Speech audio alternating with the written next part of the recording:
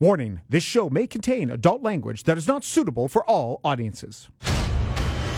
This is the TSN MMA Show with Aaron Bronsteter and Bazooka Joe Valtellini. Mixed martial arts enthusiasts, welcome to another edition of the TSN MMA Show. I'm your host, Aaron Bronsteter, and we've got a massive card behind us at UFC 280. Didn't really necessarily live up to expectations, but there's nobody I'd rather be discussing it with than the one and only Bazooka Joe Valtellini, my one-time co-host and still part-time co-host on the TSN MMA Show. Well, I get even more excited now when I'm on, so I miss you more, and I get to come on here and I get to talk. But not as excited as I was hoping to talk to you today about these fights, but still all right. That's going to be my answer. It was all right. Not the greatest, not the worst. I've seen better, I've seen worse, but I just think because of how stacked it was, and we expected a little bit more. You know what I just noticed looking at the results? This blows my mind. TJ Dillashaw lasted longer than Charles Oliveira did in their fights. No, there you Isn't go. that Yeah, wild? by It's what, crazy. like 30 seconds? Yeah, by like 30 almost. seconds. Yeah, almost 30 seconds. Yeah. It's strange to me because he had one arm. Me too. But Yeah. we'll get to that. Gross. Looked gross too. Didn't even pleasant. No, it probably didn't feel pleasant. It didn't look pleasant. It wasn't a pleasant fight. It wasn't a pleasant situation. There was nothing good about it No. at all. No, there you go. Say it as it is. Yeah. Let's start off with the main event, shall we? Islam Makhachev defeats Charles Oliveira. Arm triangle choke in the second round. Now, Joe, you know I do picks every week, and I took the path of least resistance here. I took fight ends in submission. That way either guy can win by submission. It was minus 130, and that came to fruition. I figured at some point in time someone was going to be able to snatch something up, and it ended up being Islam Makhachev, who just fought another great fight. I mean, this guy is one of the best defensive fighters I think we've ever seen, and his offense is improving with each and every fight to boast. Yeah. When you were watching the fight, were you surprised more that how good Islam was against Oliveira, or just more Oliveira wasn't really performing? You know, I think I was a little bit surprised that Oliveira wasn't pressuring as much as he could have, because I felt like wherever the fight went, whatever happened, whatever Makhachev, gave him situationally, he would have had answers. And I felt that he was a little bit frozen, but I also felt that the game plan of Islam and his team was just phenomenal. It's funny. I spoke to Alexander Volkanovski last week, and he, of course, was the backup, and he explained why he thought Islam was going to win the fight, and he said Islam's going to get takedowns, but they're not going to be takedowns that put him in the kind of positions that Oliveira thrives in. Take him down, hip, arms around the hips, not shooting for doubles, stuff that is going to put him in advantageous positions on the ground, and he was right. Yeah, I mean, I just thought Oliveira, I didn't really know what the game plan was. I thought pressuring was it, which was okay. I understand, like, if you know someone's a good threat on the ground, sometimes pressure or evade. He was kind of almost in that middle ground where he was pressured at times, but almost honestly not enough. But then he wasn't evading to avoid takedowns.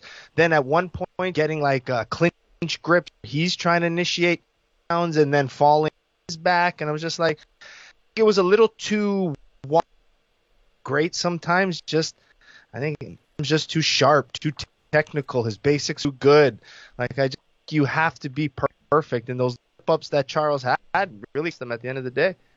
Yeah, and it's a different type of fight stylistically. Like if you look at Oliveira's past opponents, he had a lot more to fear on the feet with those opponents, but on the ground or in any sort of grappling positions, he was going to have the advantage. You look at Gaethje, Poirier, Chandler to an extent, Tony Ferguson. He had top control over him for much of the fight. Kevin Lee might be probably the closest thing to Islam Makhachev that he's faced, and that was the first card or the last card before the pandemic started in the empty arena in Brasilia. So, it's been a while since he's had a more grappling focused opponent who's very good from top, like a Kevin Lee. And Makhachev, I mean, I think is far more skilled than Kevin Lee. No disrespect to the Motown phenom. Yeah. No, but I mean, the question was, we know Islam's, very good, like you said, defensively sound on his feet, good left straights, uses his left kicks pretty good, mixes his strikes well, is the good entrancing for his takedowns, and his technical, I wouldn't say, crazy, like, like Oliveira starts to the flying scissor kick, like wild, man. I mean, like those little moments. That's his move. Yeah. He does that to close the but distance. I think that's and it's been a downside on this fight. I think a little bit more patience would have been a key for him. But again, wild man's going to be a wild man. But I felt like that would be his best path, was by being a wild man, by throwing things at Islam where you'd have to make him react really quickly as opposed to giving him time. I felt that that's where he kind of went wrong, actually. I think it's the opposite. I think he kind of went wrong when he started to run out of ideas and not be as improvisational as he has been in the past. But at the same time, like, I tweeted this after the fight, that felt like a lopsided fight, but also Oliveira landed more significant strikes against Islam in that fight than any previous opponent of his had, and also in a single round, more significant strikes than any previous opponent had. So he had, I guess, marginal success against him based on how others, except for Adriano Martins, who landed a knockdown, or a knockout win over Makhachev, has done previously. So, I mean, Islam he looks like he's the real deal, and I don't know who's going to beat this guy, and I think the Volkanovski matchup could be interesting, but I still think that Makhachev is going to be a massive favorite in that fight, even though Volkanovski is the best pound-for-pound fighter in the sport. Beat him. I think it in and out angles, but like, I don't know, the size difference. Like, when I'm looking at Volkanovski at 155, let's be honest, he didn't look big. He doesn't look strong. He looks a little chubbier at that weight. He didn't look super lean. I think he's the size a big difference once he goes up to 155. I mean, I guess we'll see, but the guy did used to play rugby for a living and against behemoths.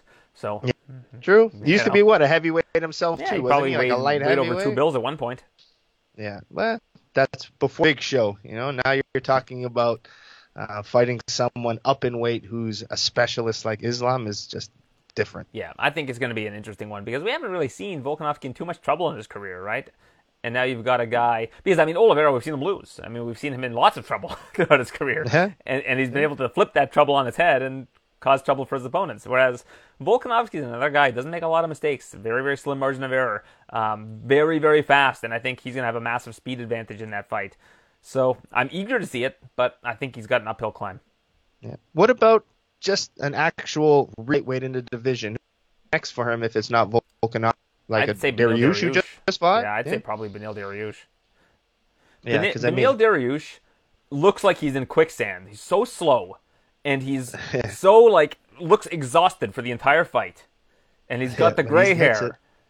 The guy is so good. Like, that's the thing about him. He's so good at everything. When he brought down to the ground, he's slippery. He's quick. He's quick to get up. He's great at grappling. His striking is so powerful and precise. Yeah. It's like he doesn't have the physical gifts, but he's got so much talent. It's unbelievable. Yeah, and he's got the IQ, the heart, everything. He's just classy too. Like I've always liked his personality, the way he comes out there. Doesn't look like your big fighter, but he's just fantastic. All heart.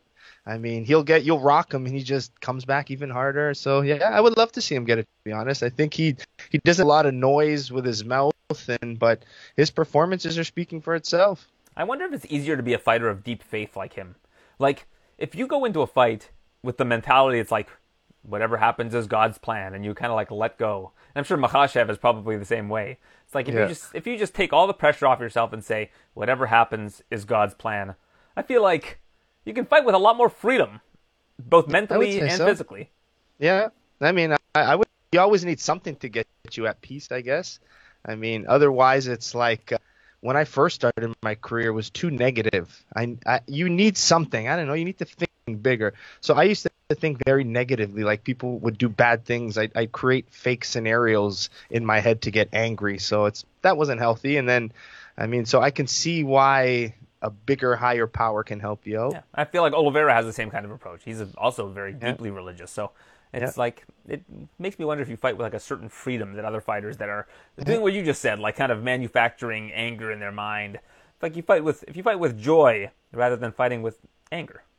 Yeah, and I just love it though. They thank the higher power for beating up another soul. That's nice. I'm sure that higher power wants them to beat another person. Joe, they also thank the higher power when they get beaten up, and that's what's important. Yeah.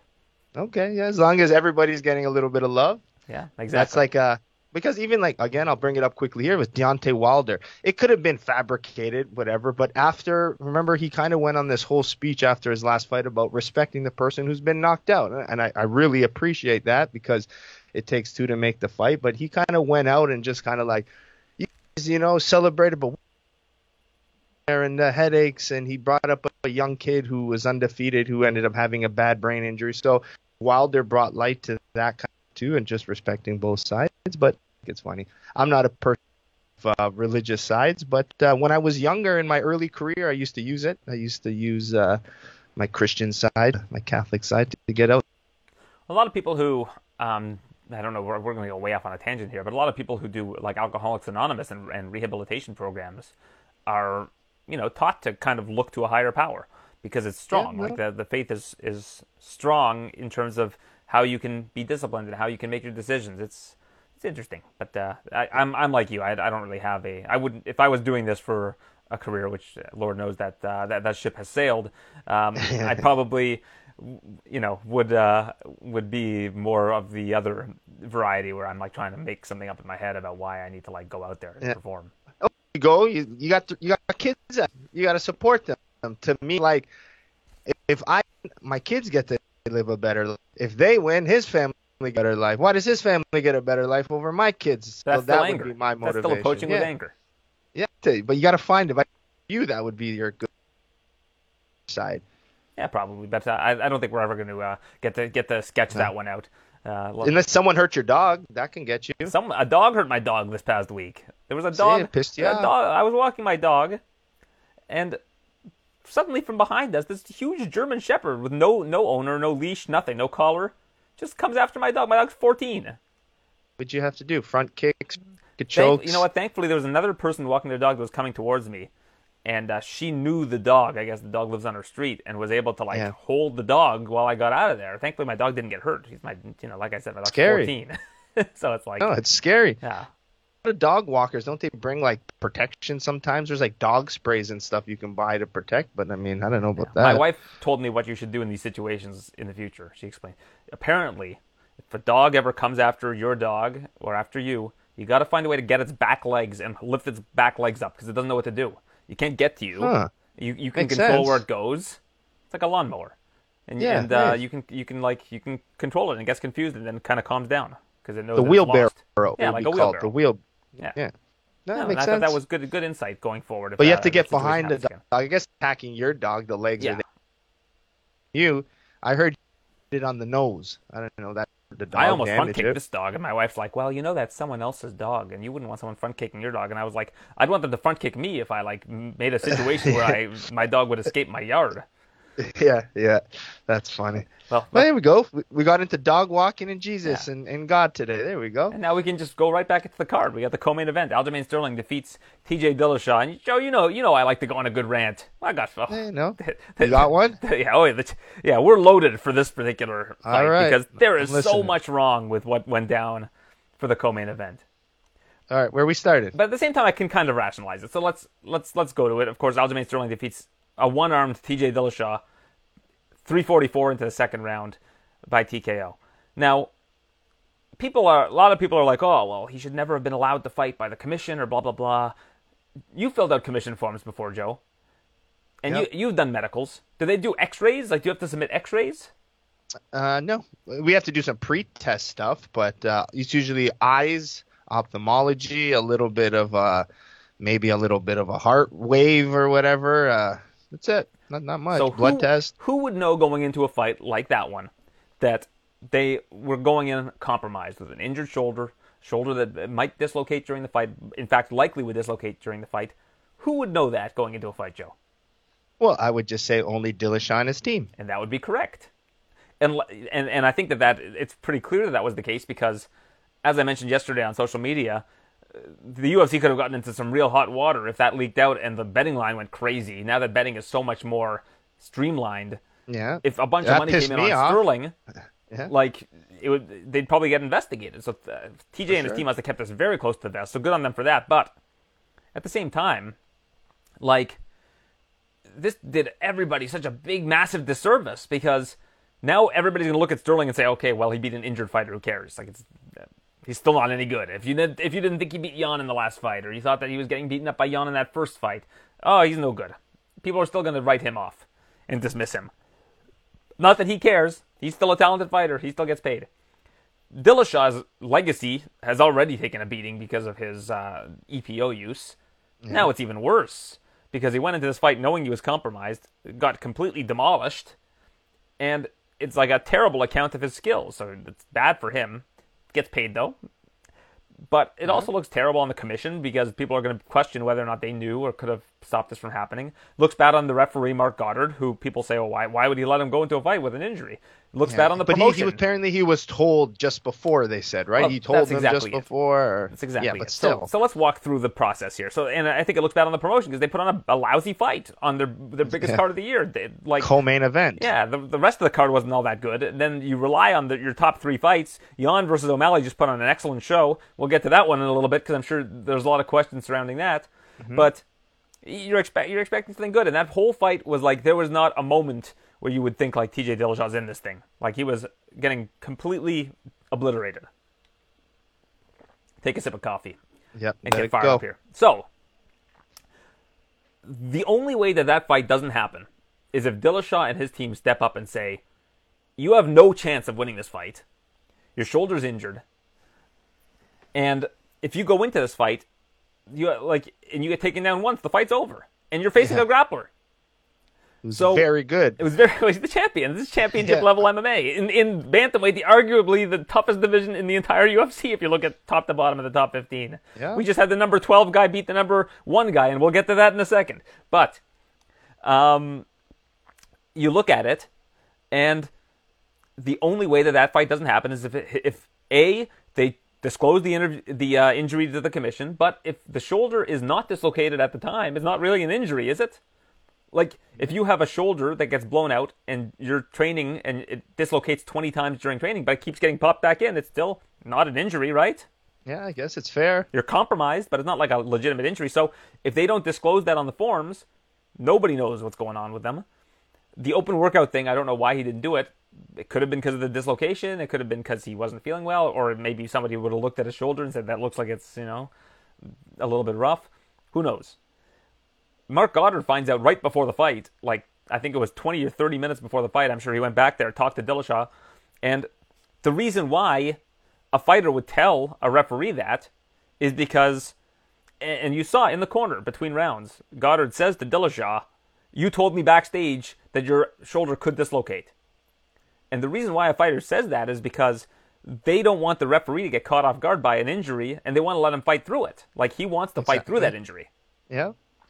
So, Mark Goddard, what's he going to do? Go, get Dana White back here. We can't let this man fight. Like, at that point in time, he's going out. Like, it's showtime. The people paid for the pay-per-view. And he said could. The word could. Could. 100%. Potentially, it really could. So he's like, probably 3-4 times, you know? And how many athletes enter fights with lingering injuries anyways, right? Like, most of them. So, at that stage, there's nothing Mark Goddard can do. There's nothing the commission can do. You got to let the guy go out there.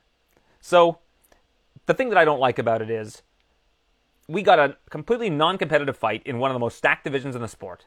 Yep. Somebody else could have been in there, whether it's a Corey Sandhagen, whether it's a Piotr Jan trilogy, whether it's Sean O'Malley. Both of those guys made weight that week. Could have subbed in no problem.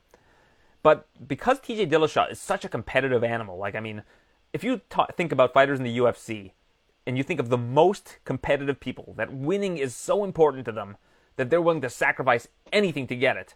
Dillashaw's like near the top of that list. Yeah. That's what everybody keeps saying. Yeah. So there could have been a conversation where they said, listen, TJ, you can't take this fight. Like his team could be like, you're not going to win. And TJ, you don't think I'm going to win? I'm a champion. And if I pull out, I'm 36, I'm turning 37 in February. Nobody this age has ever won a championship in this division. Like, this is my last chance. I got to do this. I could land the kick. I could land the punch. I'm TJ Dillashaw. I'm a former champion. I'm one of the best bantamweights ever. Yeah. You know that mindset because you are of that mindset. In terms of competitive people course, I've met, yeah. Joe Valtellini is at the top of that list in terms of people that I've grown acquainted with. So, the problem is, like, ego can take over. And, like, he needed to let go of his ego and say, like, listen, I'm not going to give the best account of myself. I'm going to look terrible if I take this fight, and he did. Yeah. But my thing is now with him, one, it's you got to think out of the last 3-4 years he's fought once. He's got kids. He needs that's the payday. thing, right? He needs to get paid, and he gets pay-per-view And points. that's surgery again. The ligaments at that point are probably so torn and stretched for it to be popping out like that. It probably requires another surgery, Right. which he doesn't have time, which takes a year, which then takes a year recovery. At this point, he's 38, 39, and he's done.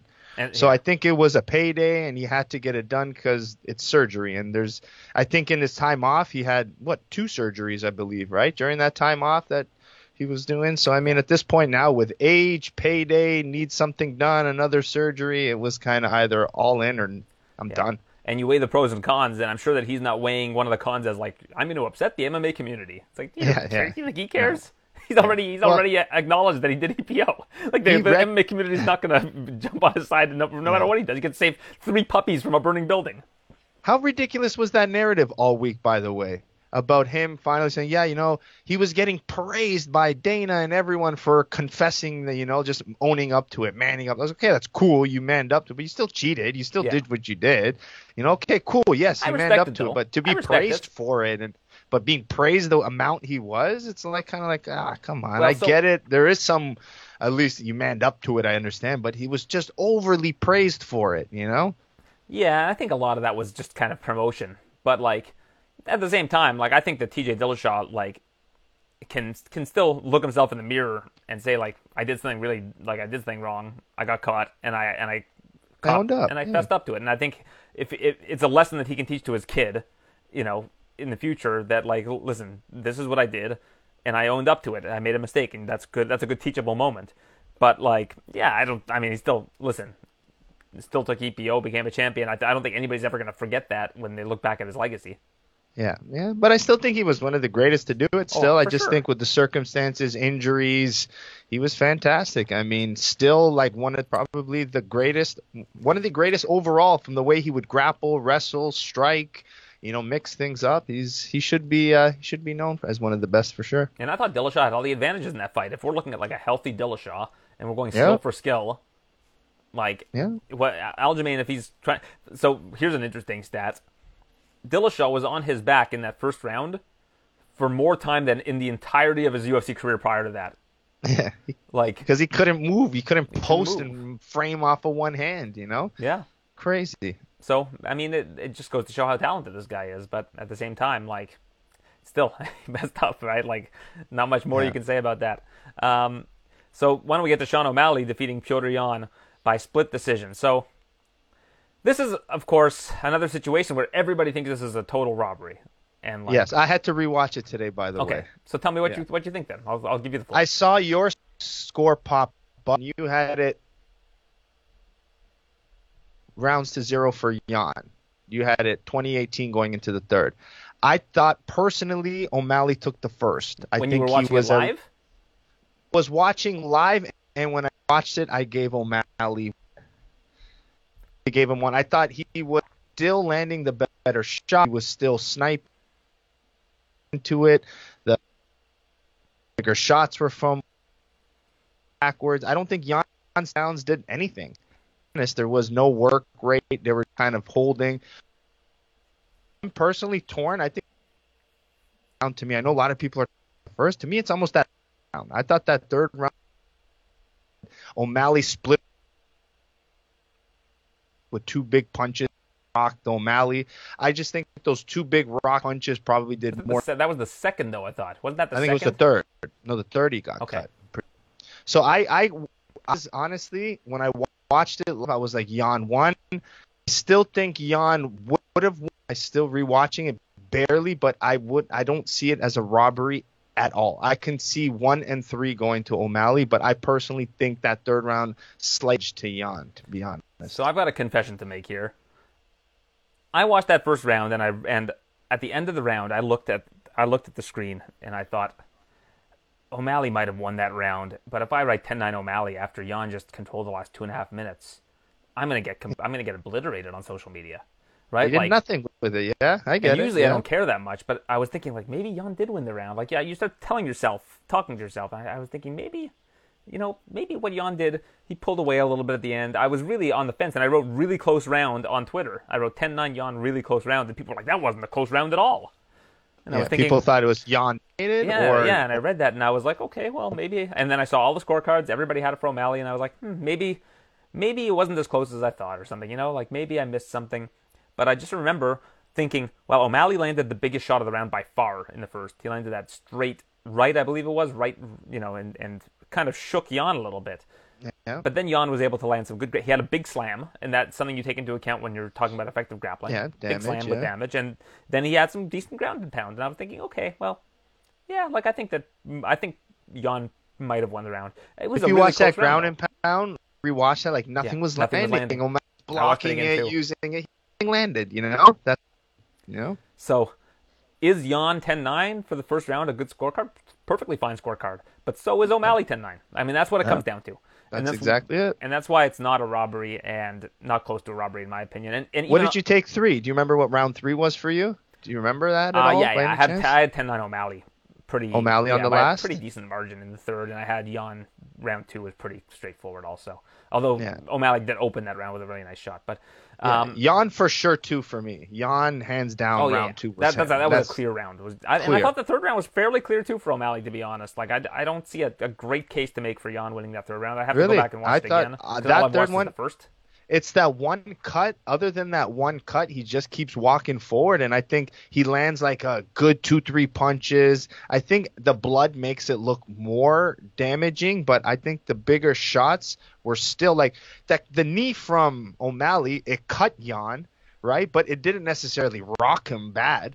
But the 2 shots Jan landed, I think it was a left-right, and then you saw his eyes roll back, his head just bends back, and he kind of wobbled in his feet a bit. So I was like, that was definitely more damage. So, I mean, tough to call, but I think this is one of those fights where scoring criteria can take you everywhere. You can be like, well, look at the ground control. It's like, but he's not doing anything with the ground control. I know he's on his back, but the takedown didn't do anything, but he got a takedown. So, I mean, it's like you can go anywhere with the scorecard on this fight. Well, I'll tell you this. If you polled people that know, the judging side of things and said who are the top 5 judges right now, I would be surprised if Ben Cartledge wasn't on the list of most people.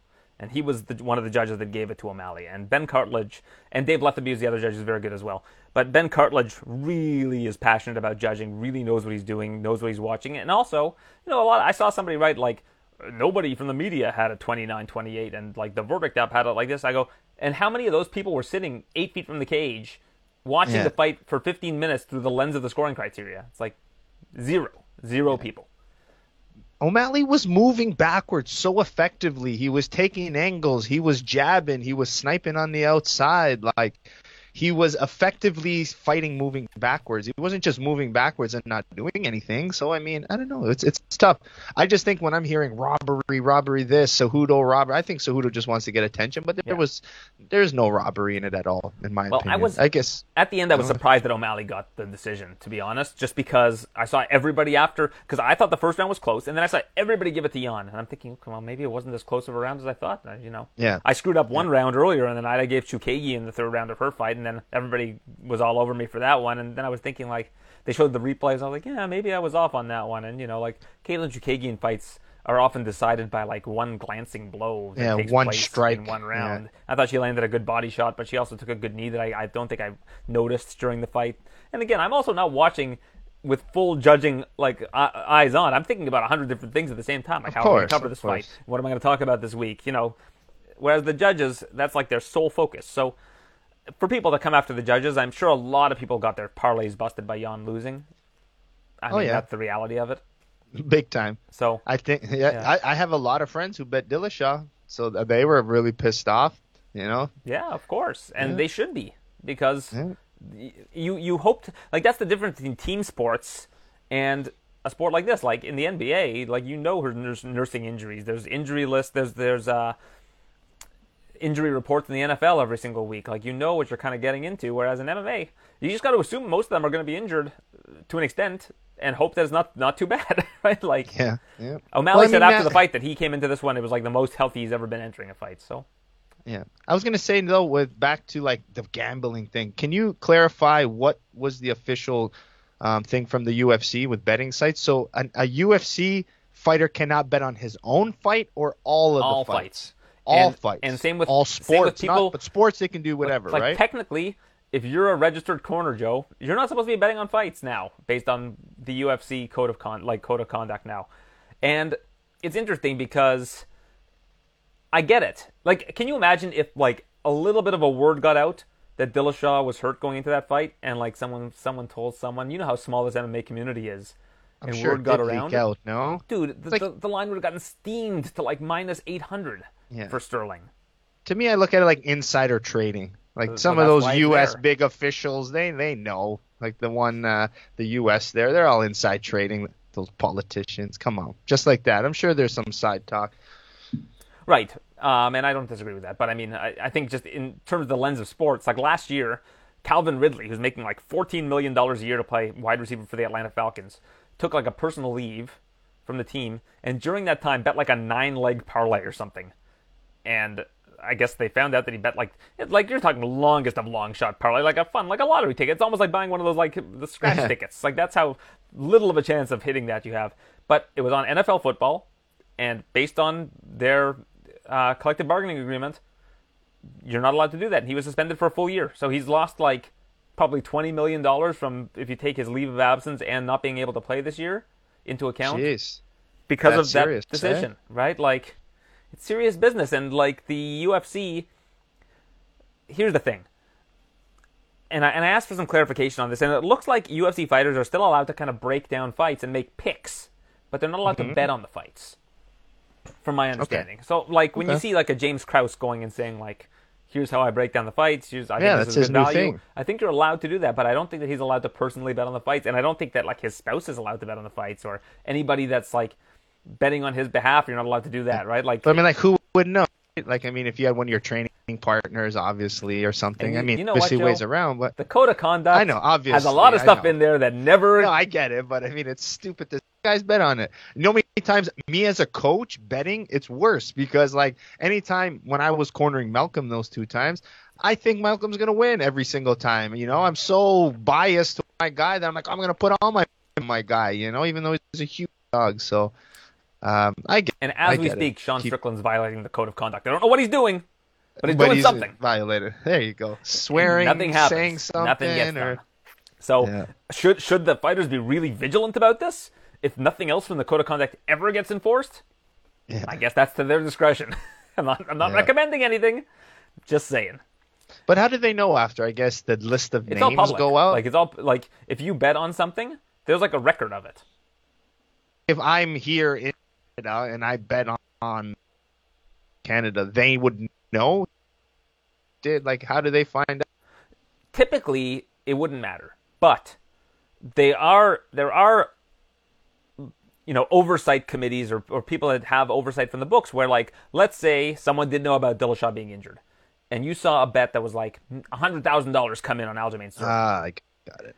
They would flag that and be like, okay, let's see who this person is. Find out if they know anybody. Go on their Facebook, see if they have mutual friends with Aljamain Sterling, with TJ Dillashaw or TJ Dillashaw's coach or Tiki Gosin, his manager. And then if they find something, that person can get charged. Dillashaw and his camp could get in trouble, and the UFC could get in trouble. Yeah. No, I get it. It was FIFA, right? Recently, wasn't that the big? There's always a thing with FIFA. I couldn't tell you. There's always something going on. Who knows? Yeah. I don't know. I don't know much about soccer. I shouldn't even say that. I have no idea. No, but honestly, though, fight sports has definitely changed. Like even from my side of things, it used to be shady from the promoter. It's still very shady. Promoters to the fights, who you get set up. So still having these little bits of things does make you as a fighter better. That at least you're, again, even Thailand, there's rumors of like betting and thing wrong, and then all of a sudden in the arena, and there's people outside for you. The sport a little bit keeps it kind of classy, which gets we've been waiting for years, and this can help. Well, do you remember the thing with Leo Kuntz and Tai Hyun Bang? I do not. So Leo Kuntz fought. I'm just looking it up now. Fought Tai Hyun Bang in the UFC. It was in 2015. It was a card headlined by Benson Henderson and Jorge Masvidal, like random fight night card. This was before Masvidal was a big deal. Tai Yun Bang opened minus 180, and Kuntz opened plus 140. And then, on fight day, the line moved so much in the direction of Leo Kuntz to minus like 400. Choo. So like a ton of money came in on Leo Kuntz. On just like the day leading up to, I was on the Friday, November 27th. The card was on Saturday, November 28th. The line moved from minus 170 in like an hour, or let's say 2 hours, to like minus 444. Jeez. So obviously something was up. Yeah. Apparently, Tai Yun Bang, some people, unsavory types, mentioned to him, we want you to throw the fight. And he agreed to do so in order to make some extra money. And, of course, the line offshore money came in so much on one side that it triggered an investigation. They took the lines off the board. And then, right before the fight, Tai Yun Bang decides, you know what, I'm not going to throw the fight. I've had a come-to-God moment. Wins the fight!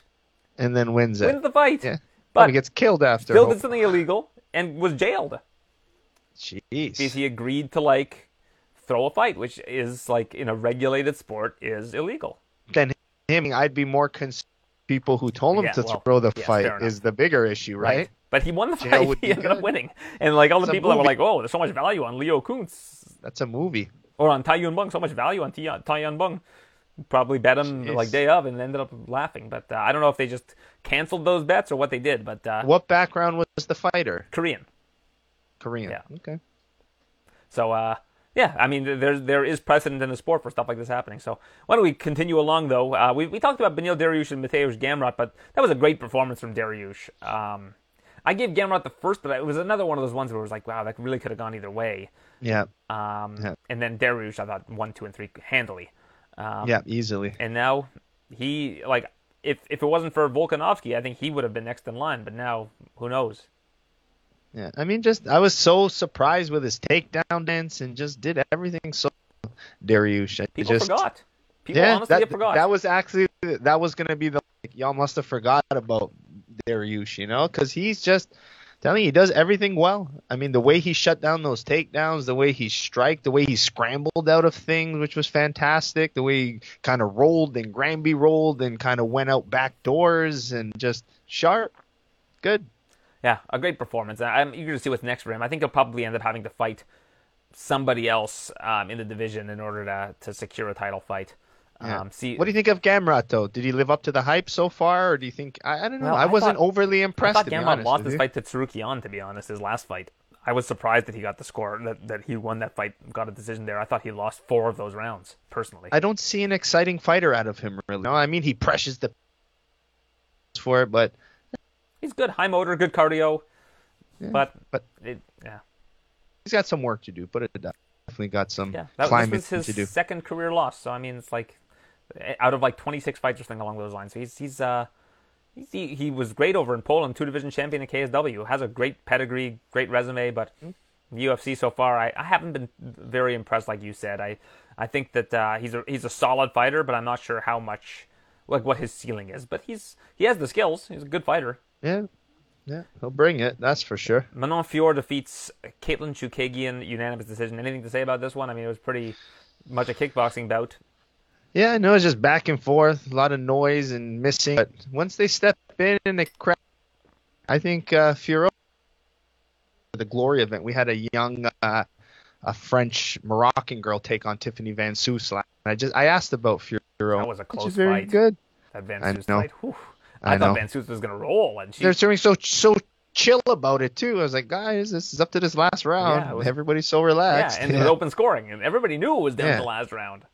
Everyone except Andy Sauer, apparently, because he was so he's relaxed. Like, you won. I forget what he said in the corner. He's like, you won all 4 rounds. It's like, dude, Todd was like, because I was like, oh, look, legend Andy Sauer. Todd goes, well, Joe, I'm going to say it, but he's giving terrible advice. I watched, like, Joe. Okay, I watched. It was a good pay-per-view. Yeah. I was like, that a boy, Todd. Just say it as it is. You can do that. Kind of fight you hate to be cage side for, though, or ringside for, with all decisions, like every single. And I was like, get back to the hotel room by the time the main event rolls around. Although great performance by the Reem, and we got Plazabot fighting again soon. I'm excited about that.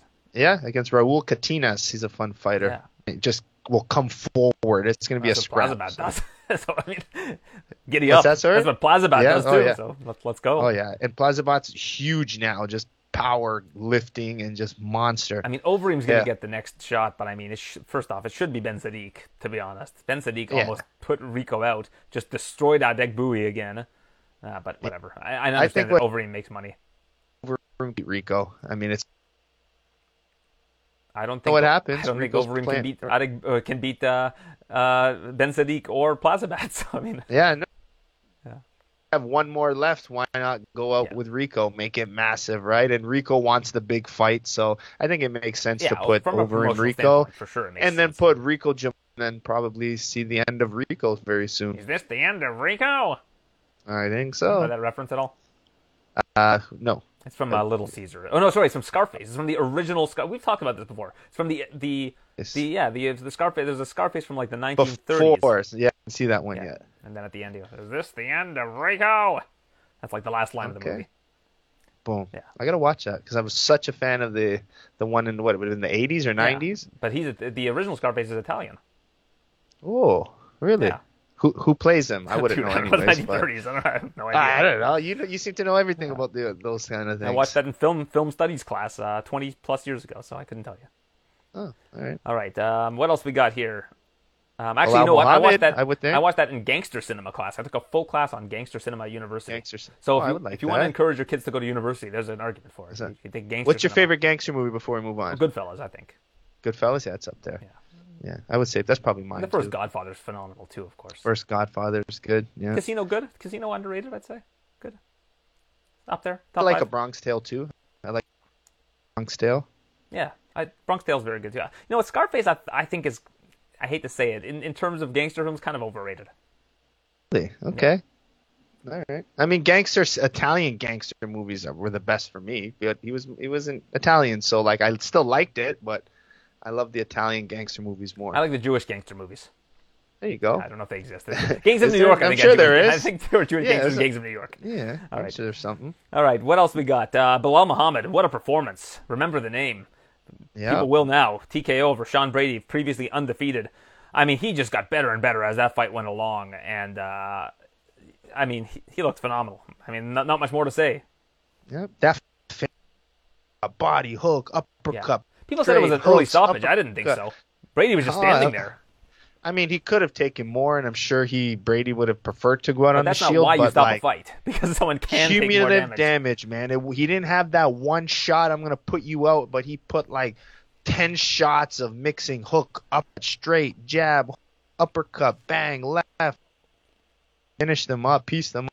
Good. Didn't have to use all that grappling we all thought the fight would have been, and boom, Bilal Muhammad, man. Like he, again, I'm always every time I see him, like, okay, he's good, but how good? He's good, but how good? And everybody He's said that 'cause good. he's been an underdog in like He's 4 of good. his last fights. 4 of his last 5 that fights. could be his name, dog, man, because Yeah. he's literally climbing his way up, and I think most were, giving Brady the win. Bilal was the underdog. Mm-hmm. And I'll give you 2 words as to why that fight gets stopped. Intelligent defense. And people are like, there were 10 seconds left. Well, it was 4:47. The referee has no idea how much time is left in the fight. They're watching Yeah, the fight. true. They're not looking at the clock. But intelligent defense, if your arms aren't up, if you're not defending yourself, if you're just getting hit clean, and you're not doing anything to defend yourself, the referee is well within their parameters to stop that fight. And I actually thought it was a very good stoppage. Would have stopped that. If he stopped it, just basically standing, he was against the fence, just eating and piecing him up with every shot. I mean, Bilal, I'm telling you, he doesn't necessarily. He plays it right, and I think he's going to be a great 5-round fighter too when it comes to title time, because he doesn't necessarily try to smack you so much. He's efficient with his strikes. He puts combinations together. He's good with his range. He just pressures and tracks you. You try to take him down, he doesn't care because he's got good, solid defense. Like, just good, man. I'm telling you, I think he's going to do a great run there in the welterweights. He can do it all. And let's skip a couple fights. We're going to go to Muhammad Mokaev against one of your former pupils, Malcolm Gordon. Gordon was like an 8-1 underdog, and he sure didn't look it. He certainly gave a good account of himself. Yeah, heck yeah. It was a proud moment. We're here watching at the gym. We finished our pro training, and we put out the iPad and watched him. We was just, man, to see him turn into a striker, a proud moment for me. me, even just whipping, good pressure, good, going after it. Just again, I think he still gets back in his jiu-jitsu ways. Sometimes a little complacent on his back, but how dangerous he is on his back. Also, he'll put you in a triangle. Arm bars are crazy. Back in the second round, fantastic moments. And I know I fights in, but I still think finding his groove. And I think the more confidence we see, every performance he's had has been better. Yeah, he is getting better and better, and I think that a lot of people thought this was going to be a walk in the park for Mokaev, but this was, I think, by far his most difficult fight that he's had in his young career. Yeah, I mean, it took him to the third. I know Malcolm probably lost a few rounds, but still, they were close. And had his even that third round. If Malcolm didn't overthrow his punches and didn't go to the ground, it would have been a completely different fight. And I think this is probably the first fight or second fight of his next contract. So, listen, he keeps fighting like that. He's going to be in the UFC for a while. And I hope so. Yeah, I mean, he's 32. He still has a lot more time that he can continue to look very, very good in the UFC. And I'm eager to see what's next for him because I think that he definitely gave a really good account of himself in that fight. Yeah, and I think what a good moment for me was like when we first went to Abu Dhabi, it was Fight Island. There was nothing open. Everything was closed. It was him taking a big fight, him going back. My big thing with him was I'm like, it sucks because I always wanted him the full experience. Not getting the UFC experience. I mean, this time here, he got to walk out in front of the crowd. He got to experience to have a win. But I just think fighting, that was the moment that I really needed in his career to feel that and all that people. And you know who Amir Albazi is fighting next? The former opponent of Malcolm Gordon? I heard it was a good one. I do know this.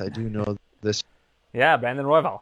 Okay, there you got go, it. Joe. You're still paying attention to everything. I'm still paying attention. I do. I still not as good as I was before when I was on every week, but I'm still there. I'm happy to see that. You're listening to the podcast still and everything, I'm sure? Yeah, I'm listening. I'm following. I just it has been nice, though, not to have to come home and watch every single fight, but I do miss it still. I watch. Well, we miss you. We miss having you around here. Yeah, I'm actually off. I have my main guy fighting in Karate Combat. I'm off to Orlando tomorrow, I believe. Yeah, I saw. He's tell me his name again because I saw him on Diego Avendao. Yeah, I saw that. Your name was in the tweet. It was Karate Combat. It was like Bazooka Joe Valfellini's pupil Diego. Yeah. So that's great. Yeah, putting my name into it, which is good. Puts more for me now as the coach. Well, I'm sure you like that. Performs, yeah. I'm sure I like it. I'm just excited, to be honest, like not go. I'm more excited it's not a Glory event, if that sounds weird. Oh, it's a different role for you. I get to go. I get to relax. Not working. For Glory, also work for Karate Combat, so I get to hang out with them in a nice. I get to see Wonder Boy and ask him about my video on Beat Wonder Boy Thompson, see if he likes it. But will be there, so I get to fanboy a little bit and just hang out with some cool people. Can you record the conversation with Wonder? Like, oh yeah, Joe, I watched that video. So it was. It really helped me learn about myself and how to defend against these kind of pressure fighters. Thank you, man. Joe. You're the best. I really appreciate that. Oh yeah, for sure it is. It's gonna be so nice. I'm gonna feel so bad. I'm like, okay, man, I'm taking the video down right now. I'm taking it down. How Stephen Wonderboy Thompson can beat everybody in the UFC with his karate stance. Yes, That's the next that's video. It. I'm gonna change up the video now. Yeah, but no, I'm excited to meet him finally. Though it's weird, but I'm following him for so long, and every time he fights, I get messages being like, "Oh, how do you be like?" I mean, so it's been years. It's finally time we get to cross paths. Yeah. Hopefully, we don't fight. Yeah. Maybe we get into a background fight. We create some controversy. So when he's done with the UFC fight, yeah, you'll have to tell me how that goes. In Karate I'm Combat, to hear how right? that goes. Bazooka versus Wonder Boy in Karate Combat. Would you want to do that? Karate Combat has the money. Yeah, I would like. Always the answer. If Karate Combat wants to fork out some coin, I would love to do it. They also have Raymond Daniels back. Maybe they want a rematch. So maybe I'll be pitching Karate at a nice paycheck to come fight both of them. Yeah, in one night, tournament style. One tournament. Yeah, there you go. All right. Still would have been easier than my Japan one. I had to do Raymond Daniels and Nicky Holtzkin. It'd be easier. That's a pretty intense back-to-back. Yeah, nuts. Well, I appreciate your time, Joe. I'm going to pick up from here with some Bellator and Rizin cross-promotion news and a preview of UFC Fight Night, Kattar versus Allen. Unless you want to talk Kattar. I know you're a big Kattar guy. You want to talk Calvin Kattar, Arnold Allen before you go? All right, so what do you think of that matchup? It's an interesting one because I think it's going to be a very, very tactical fight. Yeah, I just think Arnold Allen's pretty good everywhere, I feel like he can bring the fight anywhere, but I think the specialist side of Calvin being good with his punches and his timing and his range, I think it's going to be Calvin's night. Obviously, I'm a little biased, but I think Arnold Allen does things well, but I just think Calvin on the feet and his range and experience will be a lot for him. Dude, Calvin just keeps getting chances to get back into the title mix. Like he fights Holloway, loses that, fights Giga, and everybody was like, if Giga wins, he should fight for the championship. He beats Giga, and then he loses a very close split to Josh Emmett, and now he's right back in the mix against, I guess, undefeated in the UFC, Arnold Allen. I don't think Arnold Allen has lost in the UFC. What do you think of Arnold Allen? You know, I don't know what to make of Arnold Allen, really. He's just a very, very well-rounded fighter. There's nothing really that stands out to me about his game. He's just great everywhere. You know, like he reminds me of like Rafael Assunção from the other week. It's just like Rafael Assunção is great everywhere. Like you have to be very, very precise to beat a guy like that, and that's how I feel about Arnold Allen. Yeah. Do you feel it's right? Calvin's small favorite? Yeah, I think so. I think Calvin, if he fights to the best of his ability, I'm not sure if Arnold Allen's going to be able to shut down what Calvin Kattar brings to the table. Yeah, I agree. I just think like I said, the specialist striking of Calvin, how he uses his range, and again, his takedown defense is great too. So, I mean, if Arnold Allen's trying to mix things up, I think it'll be hard for him, and Calvin will keep him at bay in range. So, I'm going to go probably Calvin by decision. This is the kind of fight that Calvin Kattar tends to do well in. Like this Very kind of well. opponent that he's not too afraid of, him on the feet kind of thing. He's not too threatened by him, and he can kind of work his magic. So, we'll see how that goes. All right, Joe, I'm going to let you go. And That's good. On the other side, we're going to talk about Bellator and Rizin and preview the rest of UFC Fight Night, Kattar versus Allen. Always great having Bazooka Joe join me to break down the big fights. It's always a pleasure speaking with him, and to you, the listener, for tuning in. As we continue the show, the train rolls on. A couple of things I want to talk about. We'll start off with this weekend's fight card. We got a solid one. Calvin Kattar, Arnold Allen as the headliners. Stakes are high, as always, when there's a featherweight main event. Arnold Allen undefeated in the UFC. Calvin Kattar has been fighting the best of the best.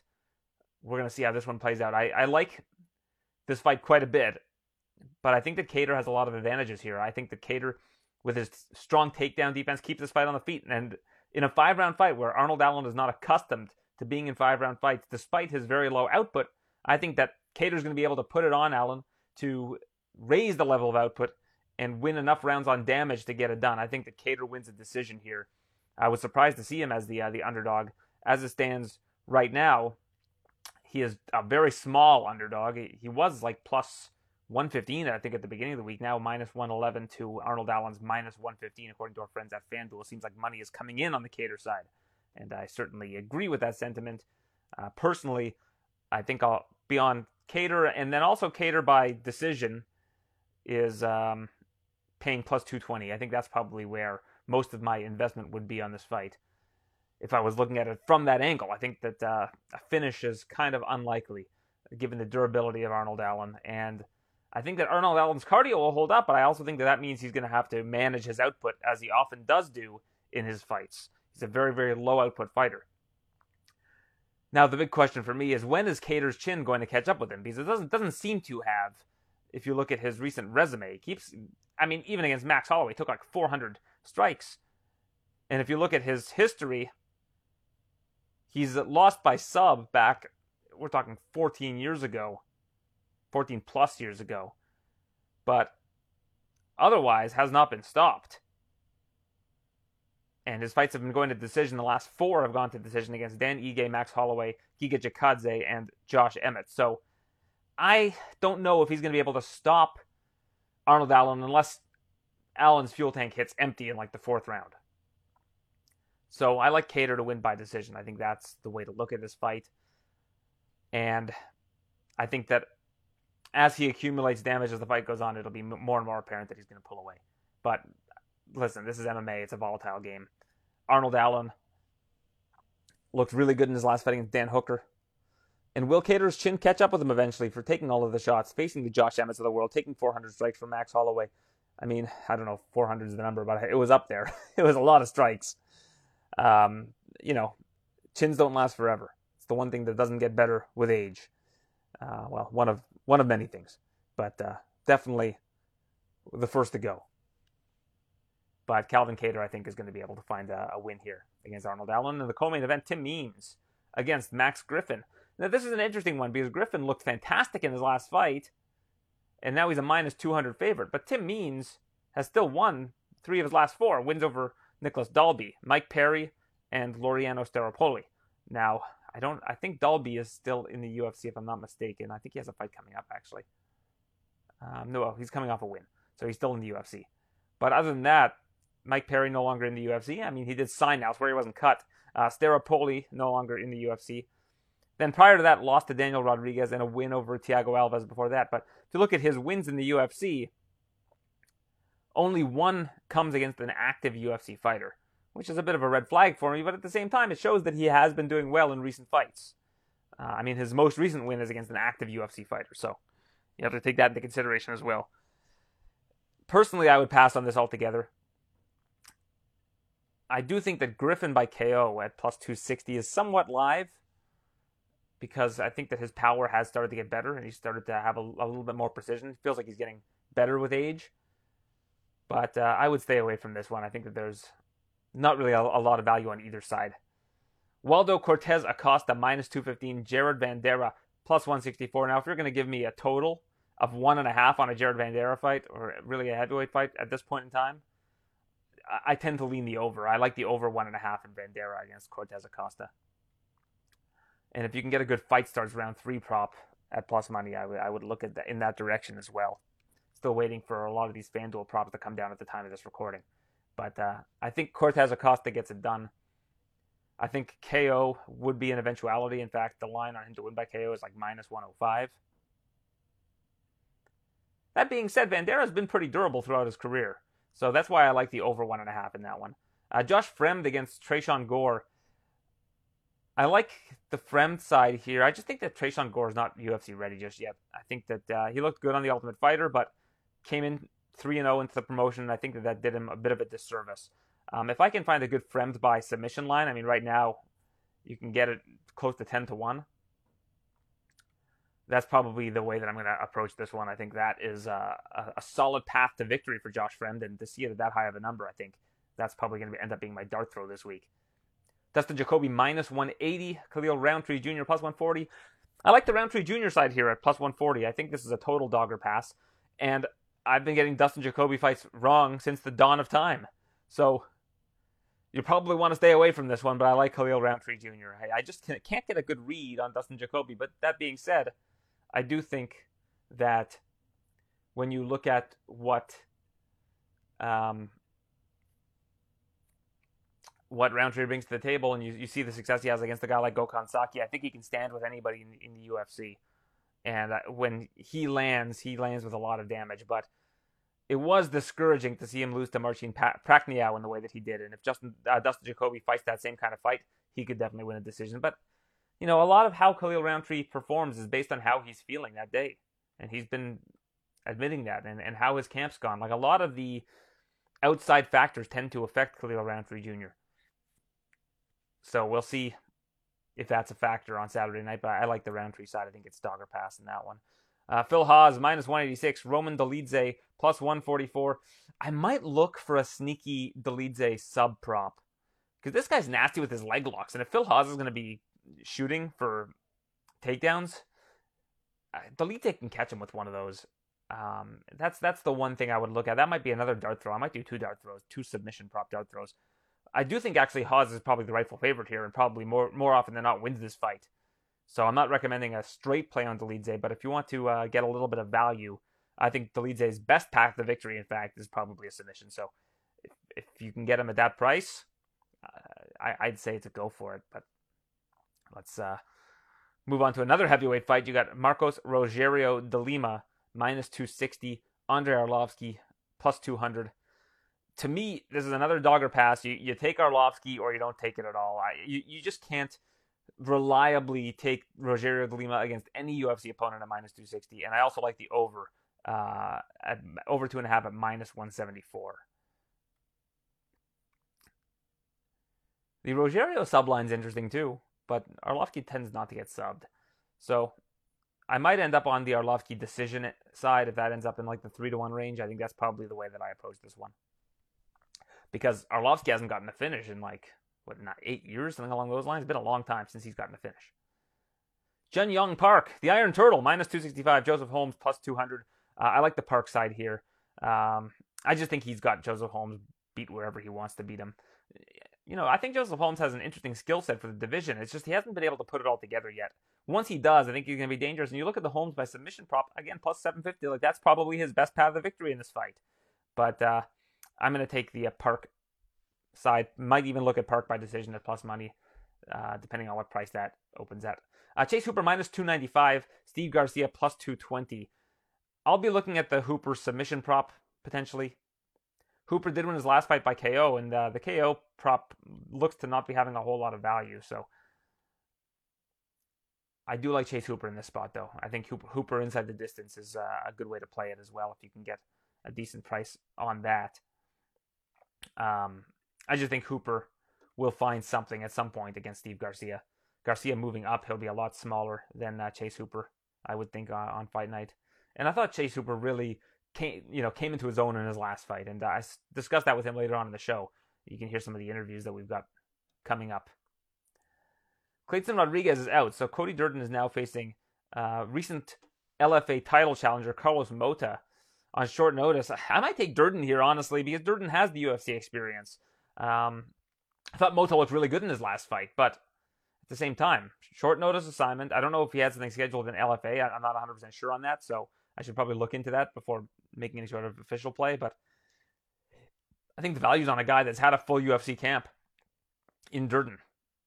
But Mota is a really good fighter, so probably will just stay away from that one. And Christian Rodriguez, a minus 430 favorite against Joshua Weems, plus 300. I like the Rodriguez side here. I liked him against Armfield, but Armfield pulled out. So I'll probably be looking at the props when they open up, see if I can get a good deal on Rodriguez by KO, because I think that's his most likely path. But I also need to look into Weems a little bit too. Like, how durable is he? If you look at his history, he's 10-2. He just came off a win over Mo Miller, who is a UFC caliber fighter. He got knocked out by Fernie Garcia on the Contender Series.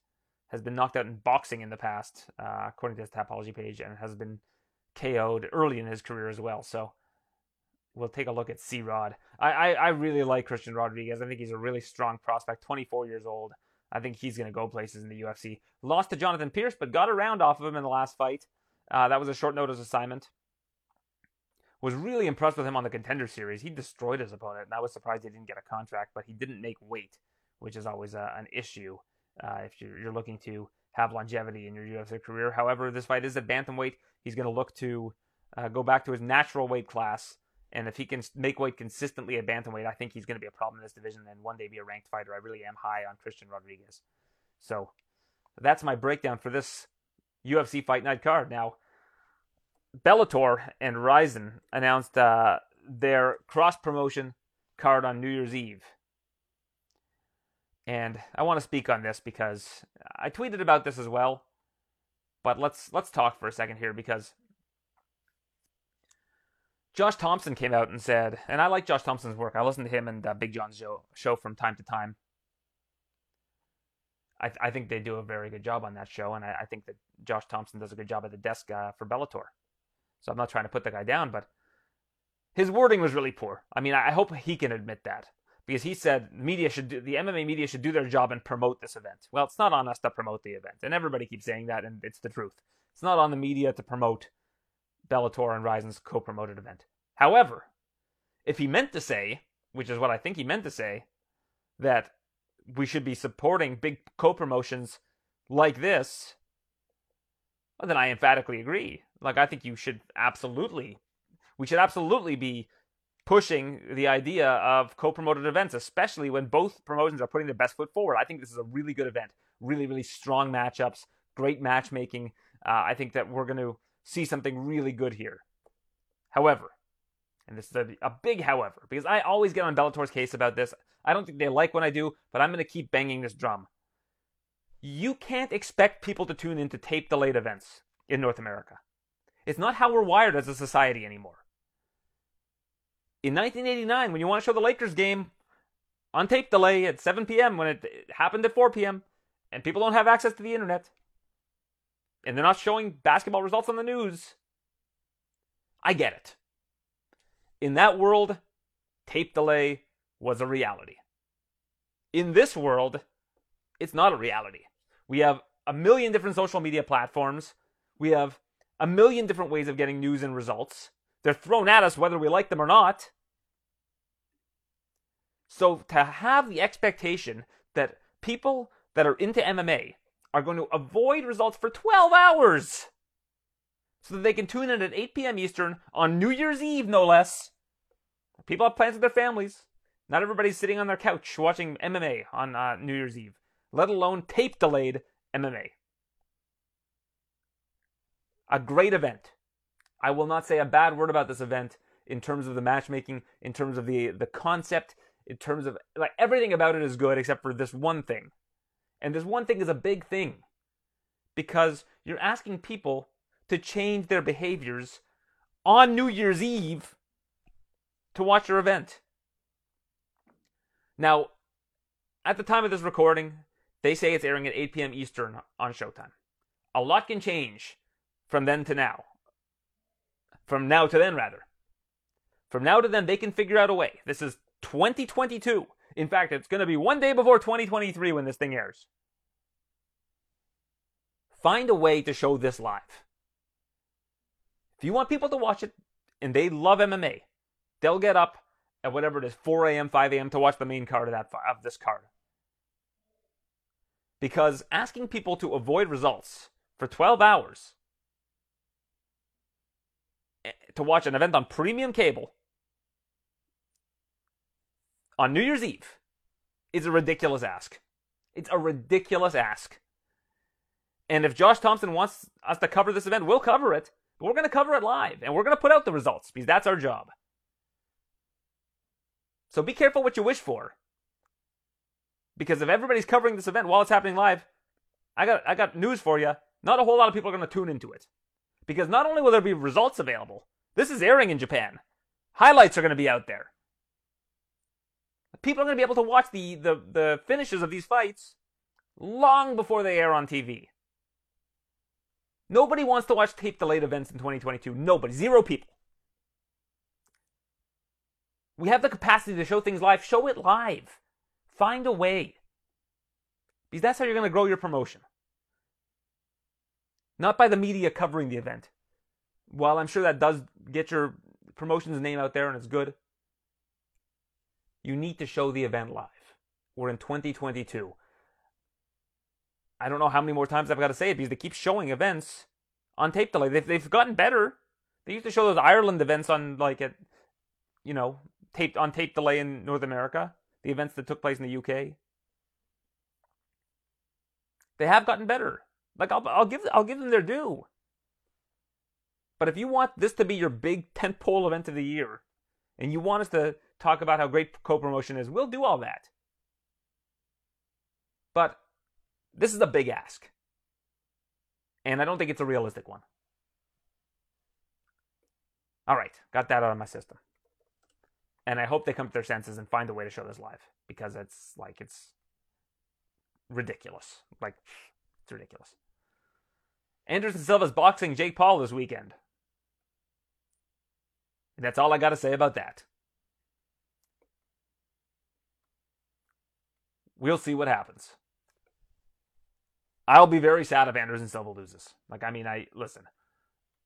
I cover mixed martial arts, not boxing. And, before I covered mixed martial arts, Anderson Silva was my favorite fighter. And for him at whatever age, I think he's 46 now, 47? If he gets beat up by Jake Paul, it's going to be sad. Let's just call it that for what it is. And they put out, I know I said this was all I was going to say about this, but they put out a release this week, I guess Most Valuable Promotions or whatever Jake Paul's promotion company is, lauding this event as being the second highest grossing event in the history of whatever what's it called, Diamond Dog Arena? I know that's a David Bowie reference, and that's not what it's called. But the arena, it used to be called the Gila River Resort and Casino Arena in Glendale. I think it's Desert Diamond Arena? That sounds right. It's the second highest grossing combat sports event between UFC, I think it was 264, and a UFC Fight Night card with Gaethje versus Poirier. And like Gaethje versus Poirier would go on to fight for the title. So both guys would fight for the title. Well, this was before they were fighting for it, but whatever. Be that as it may. There have been 4 big events in like 4 big combat sports events in like the history of this arena, maybe 5. Like you're putting out a release. That's I don't know. And then you go and look at ticket sales, and like seems like 50% of the tickets are still on sale on Ticketmaster. Well, we'll see what happens at that event. If Anderson Silva, like, I'll be watching it. You know, I hate to say it, but if there's an MMA tie-in, like if it's Jake Paul against, what's Tyson Fury's brother's name, whatever. If it's like Paul versus Tyson Fury's brother, whose name I've already forgotten. Like, I'm not interested really in watching it, to be honest. If it's Jake Paul versus Hasim Rahman Jr., I'm not interested in watching it. I probably won't watch it. But if there's an MMA tie-in, especially with Anderson Silva, who's looked really good as a boxer thus far, I'll watch it. I'll give it its due. But I really hope that Silva gets it done. I hate, I can be biased in this situation because I don't cover boxing. I'll be watching, I guess, as a fan, sort of, although there's MMA involved, so I can't really say that either. Trying to think if we have anything else to get to before we hit up our interviews. UFC 282 tickets are going on sale this week, and they've announced that it's going to be headlined by Yuri Prochazka versus Glover Teixeira 2. So John Jones, unless something changes, because all cards are subject to change, but if you're putting out tickets and you're putting that as your headliner, unless they're waiting to see if tickets sell or not, it looks more likely than not that John Jones is not going to be on this card. And then, let's look at next year. Because we got an event in Brazil. They're not going to put John Jones on that card. You got an event in Australia. You're not going to put John Jones on that card, in all likelihood. I mean, especially if you've got Makhachev versus Volkanovski. And you got a card in March, which I did an interview with Bilal Muhammad. You'll hear later on. He says, I'd love to fight the winner of the event in March. Usman versus Edwards. So, if they're looking to do that in the UK, then March is out too. Like, we're going to have 3 international pay-per-views to start off 2023, unless they do 2 in a month, which is possible. So, the earliest I'd say that John Jones could fight, I guess, would be February. If they do 2 events in the shortest month of the year, very unlikely. Maybe March. It just keeps getting pushed back. It's going to be 3 years. It's going to be basically since before the start of the pandemic. He fought in February 2020. It's going to be 3+ years of John Jones in his prime not fighting. And I don't know what kind of advice John Jones is getting from Richard Schaefer or whatever, but is it worth sitting out 3 years to get like a big payday when you probably could have defended the title a couple more times, made more money? I don't know. Stayed active, improved your brand. I'm not going to go after a guy for trying to maximize his earning potential, but it seems the UFC are happy to just headline with Glover versus Yuri 2. And speaking of Yuri Prochazka, a guy with 2 thumbs, this guy made a realization when going through the USADA testing database that Yuri Prochazka has been tested 24 times in the last month. And if you're out there and you've reported this without citing me, without sourcing me, I've got you. Because he was tested 27 times in Q3. But the reason that I know that he was tested 24 times in the last month is because I have last month's database results saved. So, unless you can cite where you got your information from, you're plagiarizing. And I've seen a couple people do it. But I digress. I don't know what the reason for this is, but it's absolutely certain that something is up here. Because they're not going to just take a random... I mean, he's a champion, so I can't say a random fighter, but they're not going to just target a champion like that and have him test 27 times in a quarter, 24 times in a month. If there's not some sort of adverse test or something, or some sort of pilot project they're doing with just one guy, which is very unlikely. His team is not commenting on it. The UFC is not commenting on it. I've asked for comment.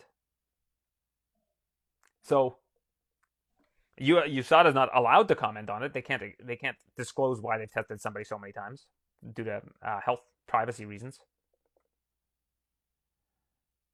So, why is this a secret? Like, is there a reason why this is being kept under wraps? Like, this is, again, it's the same thing with the Conor situation. Like, if you're putting in a drug testing policy so that you can be transparent,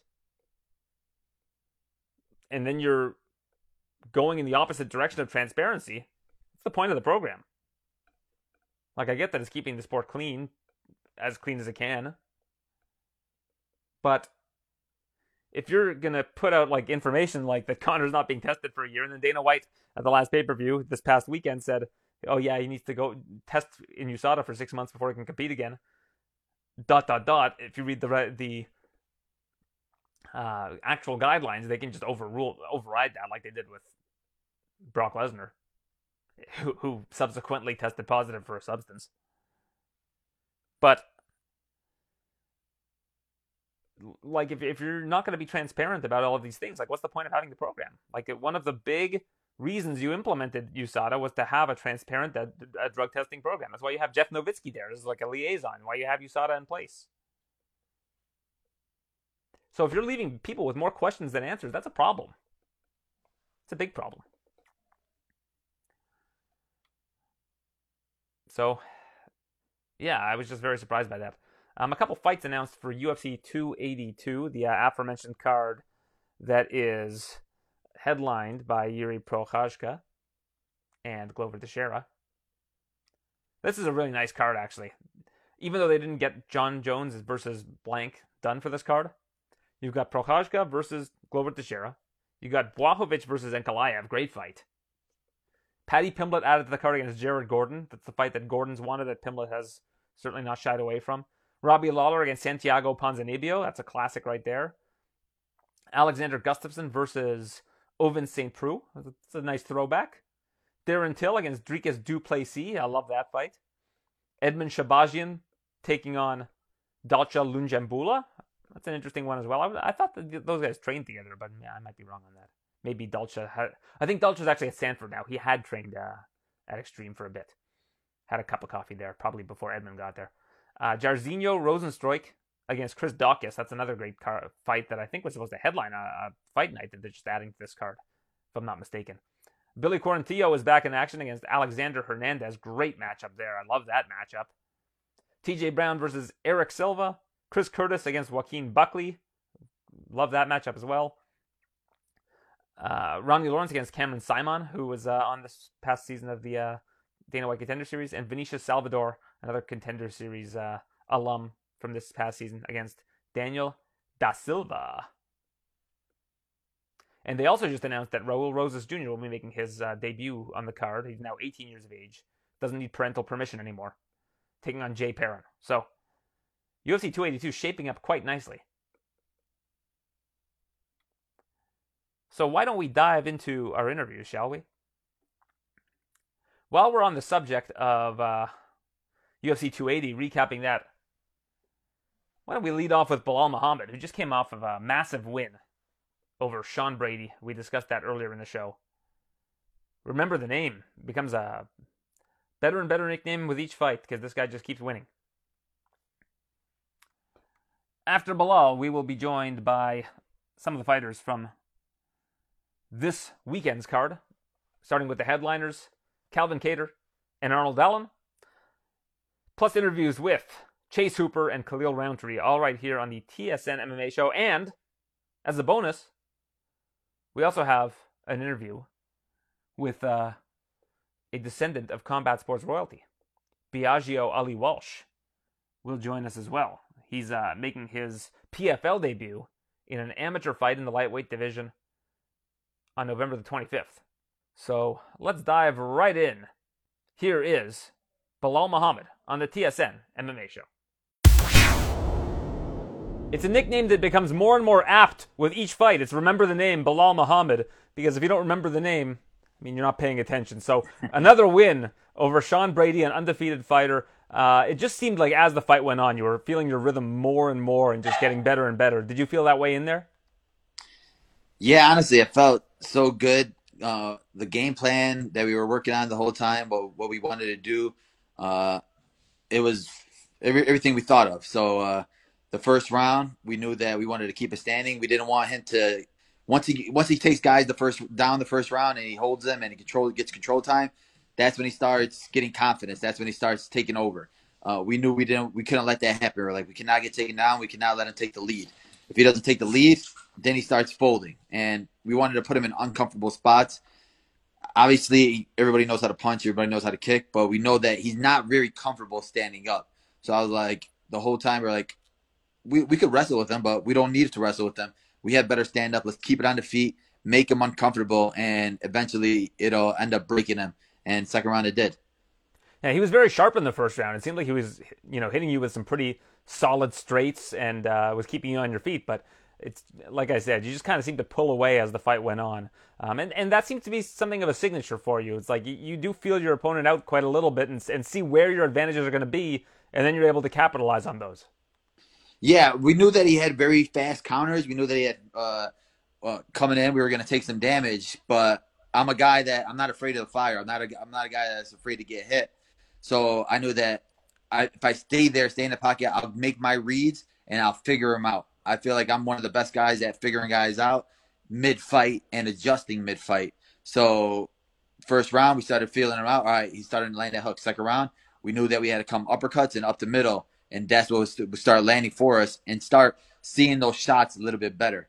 Like we knew that it was a 3-round fight. I wanted to make it a 5-round fight because, like I said, my gas tank is a weapon for me. So we knew we wanted to step on the gas right away since it's only 3 rounds, and we wanted to push him hard right away. So I had to be in his face, and I couldn't back up at all because that was going to give him some sort of breathing room. There was a couple of times where he took some terrible shots on me because I felt like he was uncomfortable, and he wanted to get that time to catch a break, push me on the fence, rest a little bit. So I was like, I cannot let him happen. I cannot let him give him that break. I got to keep his back on the fence, and I got to keep him looking at my feints, looking at my strikes, looking at my punches, and not knowing what to do from there.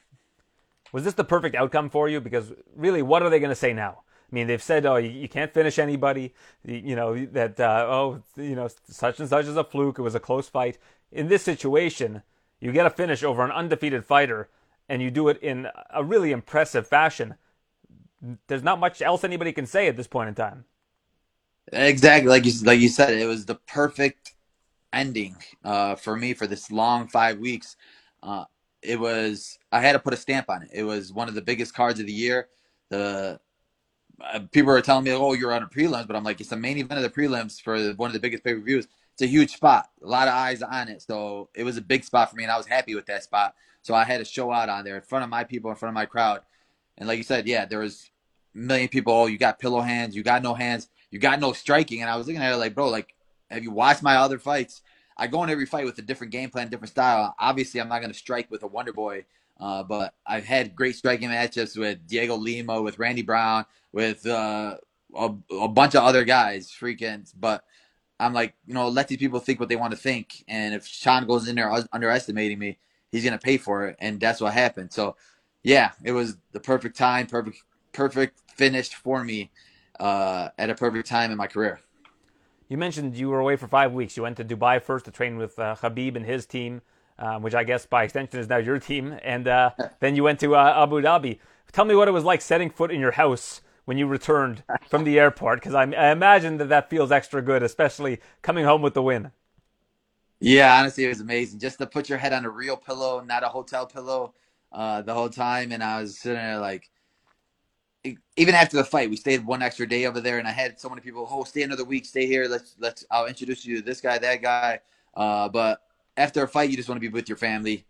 I had my parents, my brothers, my siblings, all of them. Like I just want to be with them, and I'm not a guy that likes to party or anything. So like my party is eating food. My mom's cooking, waiting for that. I still had to give her a couple days because she said she had so much anxiety. She gets anxiety all the time whenever I have a fight. She never watches them, but she just gets so stressed out when it's fighting. So I was like, all right, I'll give you a couple days of rest, but then you're going straight to the kitchen, girl.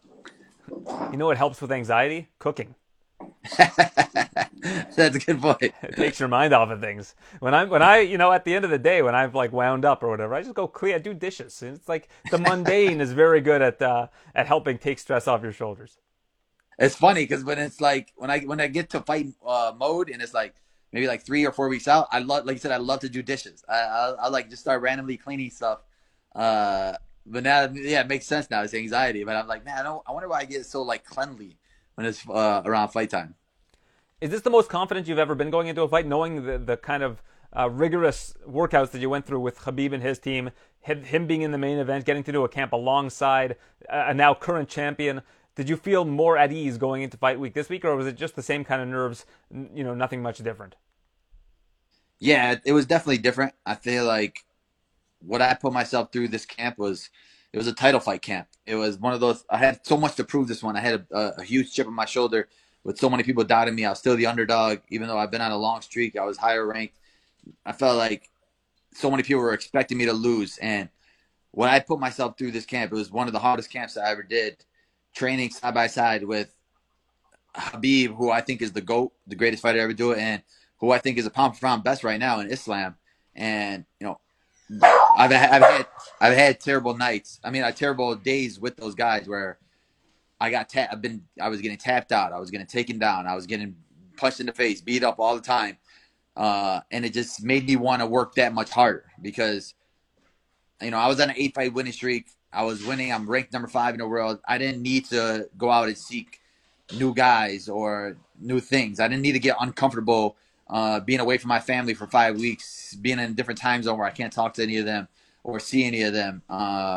So I put myself in those spots because I knew how important this fight was. And the way they all just took me in and respected me and taught me so much.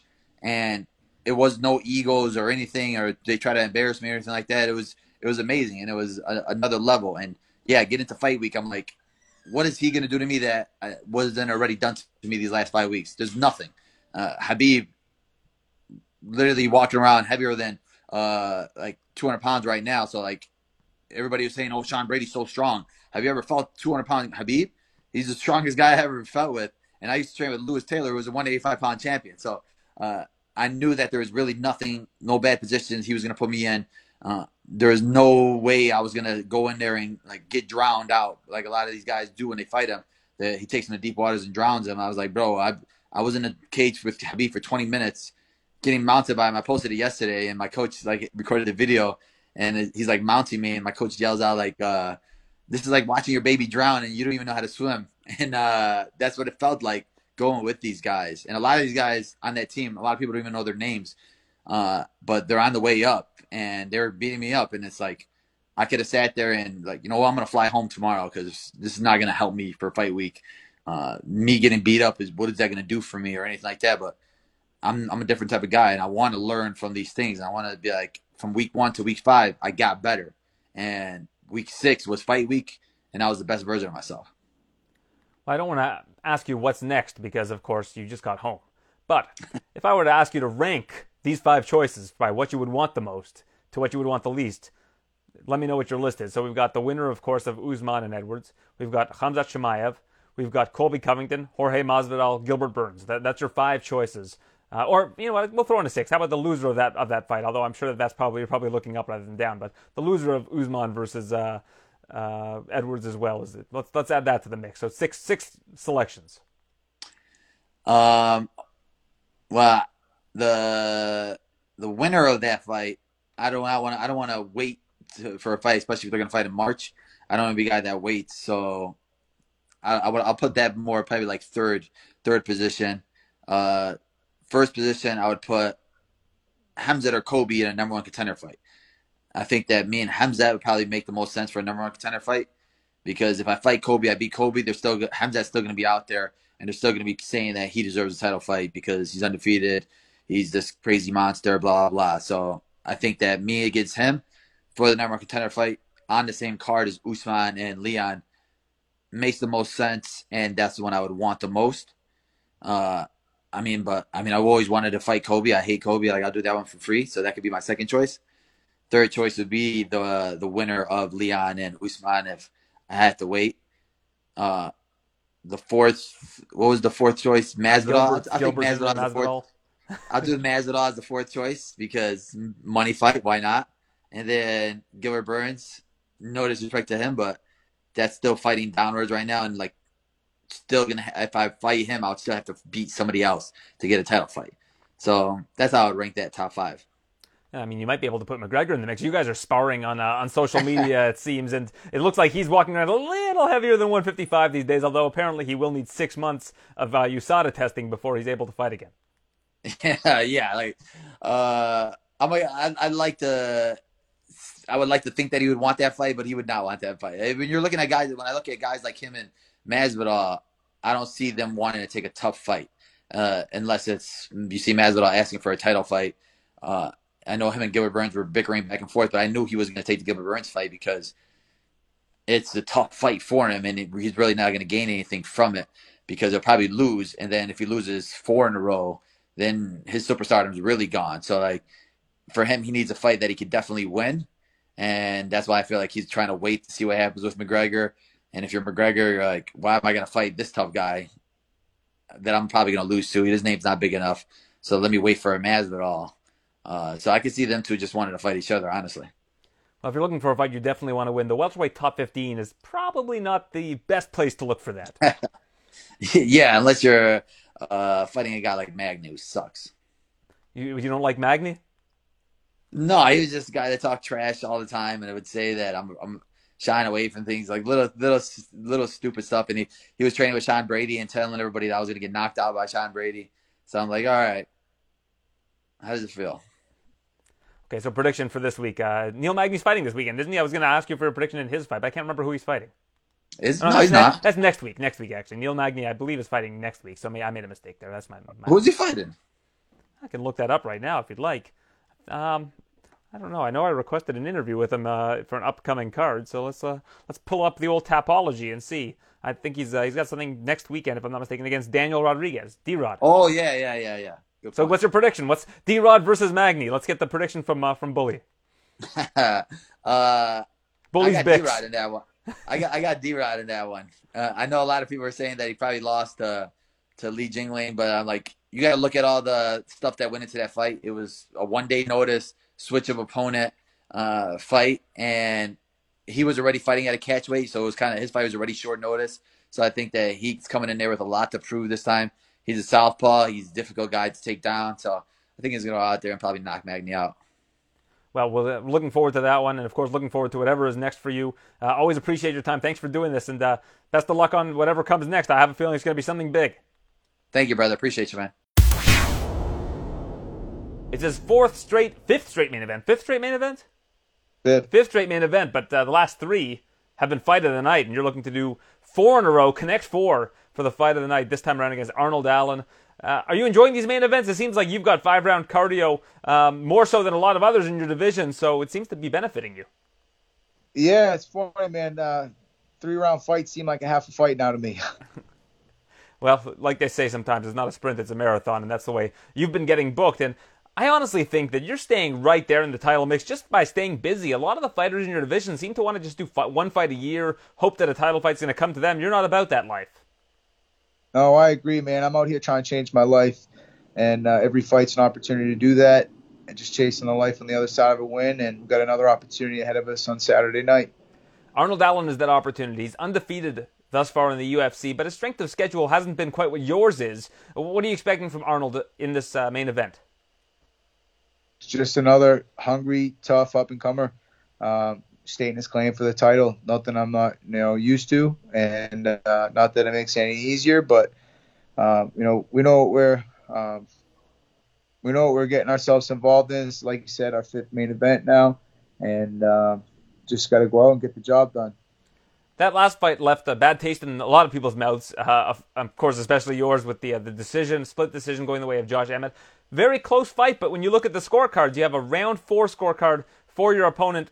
I've taken a judging course before. I can't wrap my head around that one, maybe as the vantage point of that particular judge, but how hard is it to get that bad taste out of your mouth? How long does it take for you to get over something like that?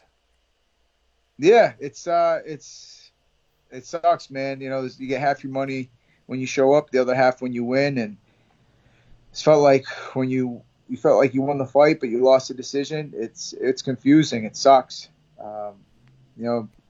That 4th round was kind of what put the nail in the coffin on us. But at the same time, it's like, what are we scoring? Control time, we're scoring significant strikes, damage. I outstruck him. He had more damage done to him. Even in that first round, I opened up the eye. Otherwise, it was a close round.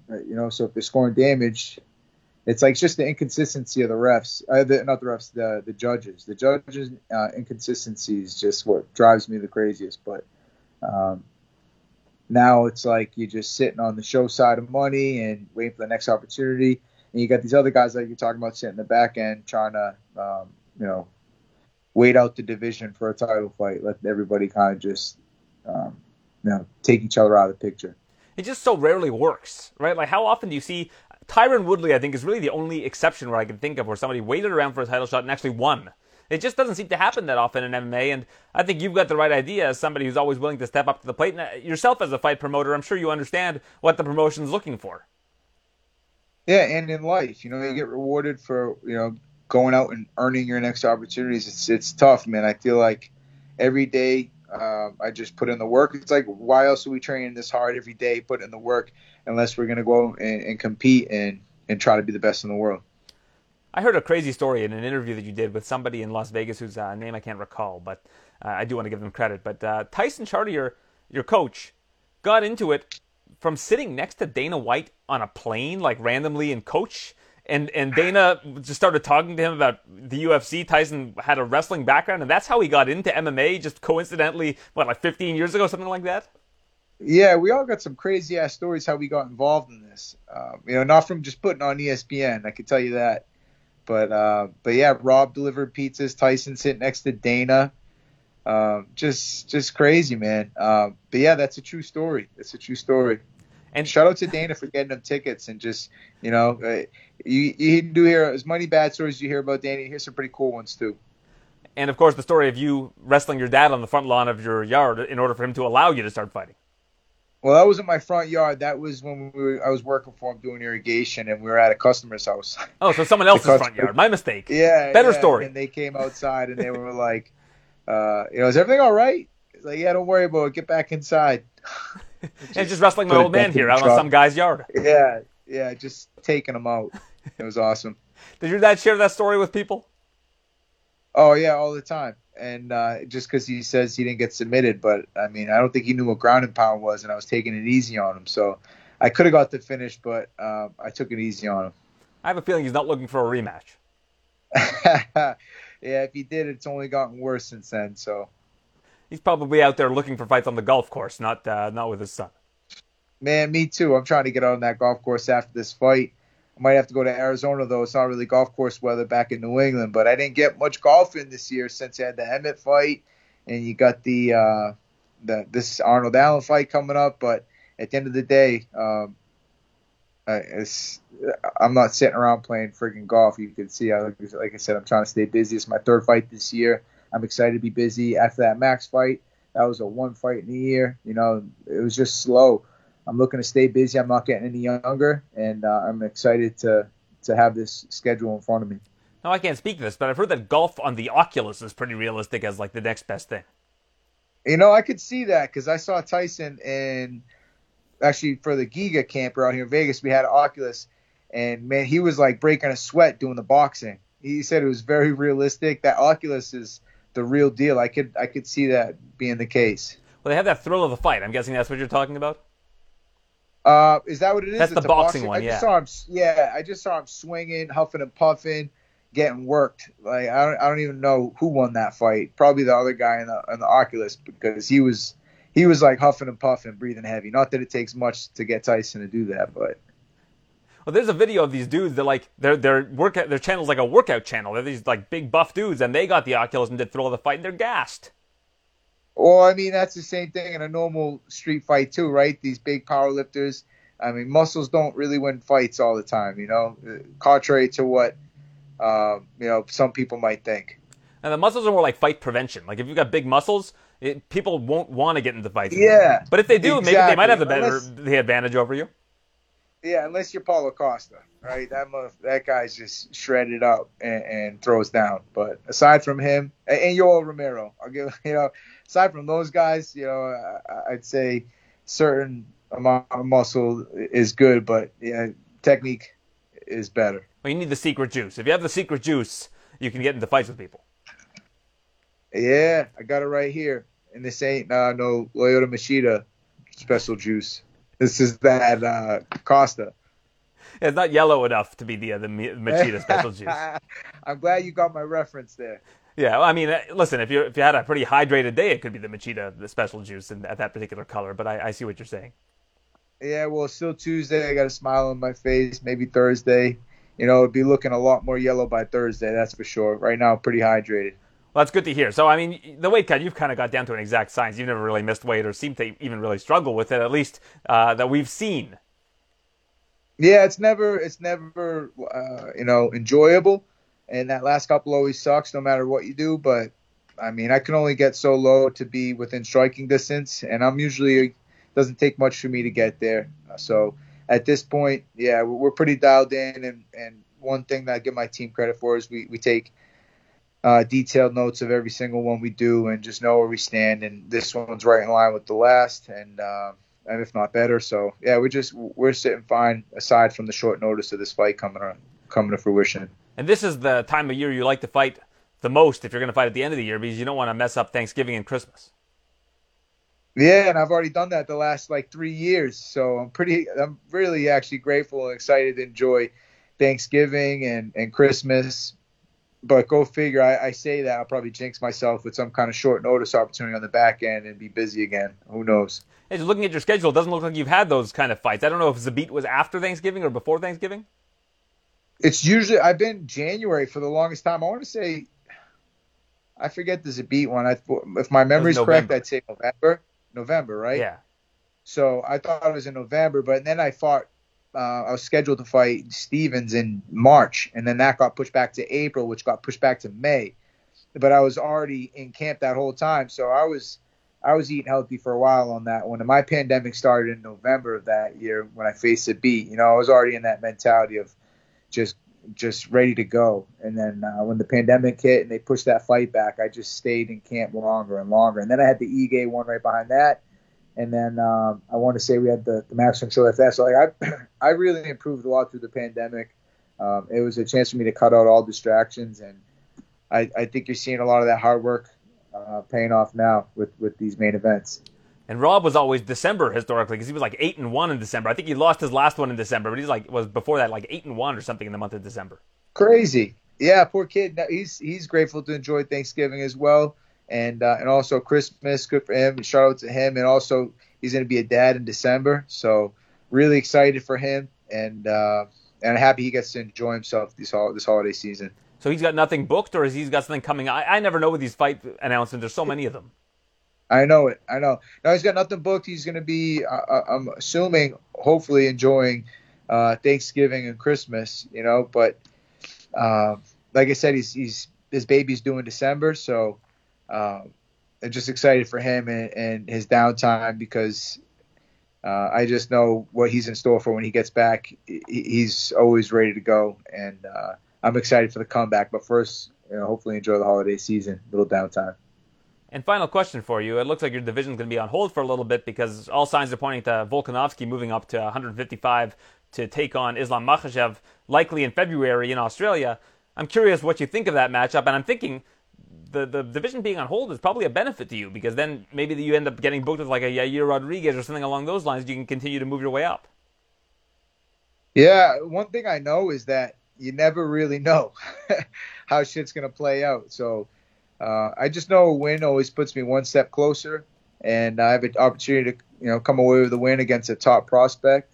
9-0 in the UFC, like you said, number 6 in the world, Arnold Allen, this Saturday. So a win only puts me one step closer, and then on the back end of that, we'll see how it all plays out. And the other part of the question, how does Volkanovski do against Islam? I'm rooting for him. Man. It's I'm excited to go out and see him test himself. You know, he's already proven himself in this division, and you know, credit to him for going and finding the next toughest challenge ahead of him right now, which happens to be Islam, and a chance to do what not many people have done and become double champ. So I'm rooting for him, man, and I think, you know, pound for pound, number 1 fighter in the world can get it done on any given day against anybody. So it's not really an Islam Makhachev, though, of the featherweight. I mean, Movsar Evloev is probably the closest thing, but you guys don't really get tested in that kind of way with a guy that's so prolific with grappling. Yeah, he's definitely got a tough challenge ahead of him. But then again, I mean, you don't just fall in the pound for pound number 1 spot. You know, you earn that, and so, and then let alone the confidence that's got to come with something like that. You know, it's. I'm sure if there was a chance for him to go out and get the job done, it'd be under those circumstances, knowing he's the pound for pound number 1 fighter in the world and a chance to become double champ. It's like you can't really get bigger than that. So I'm sure his motivation's at all-time high, and it's going to be a great one for the fans. And shout out to the new champ, Islam, going out and already, you know, trying to crack that pound for pound number 1 list in his first title defense. So what an exciting fight that's going to be. Well, appreciate the segue, because speaking of good for the fans, Calvin Kattar never disappoints in the main event. It's this weekend. Yourself taking on Arnold Allen in the main event. Always appreciate your time, sir. Likewise, I appreciate you. Coming off of his first round 1 win in the UFC, and now his first main event in the UFC. He's a part-time Canadian, so we here will give him his due. He's Arnold Allen taking on Calvin Kattar. And I call you a part-time Canadian because you often train over at TriStar in Montreal. What's your favorite thing about living in Canada when you do? There's some good food there. There's some good food in Quebec. I do like it. What's your go-to when you're in Quebec that you can't get in the UK? Yeah, I like the orange julep. You know, I do like that, and the poutine.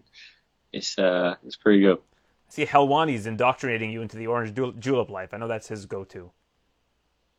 Yeah, pretty much. That's pretty much it. But it's good. Yeah, I like it.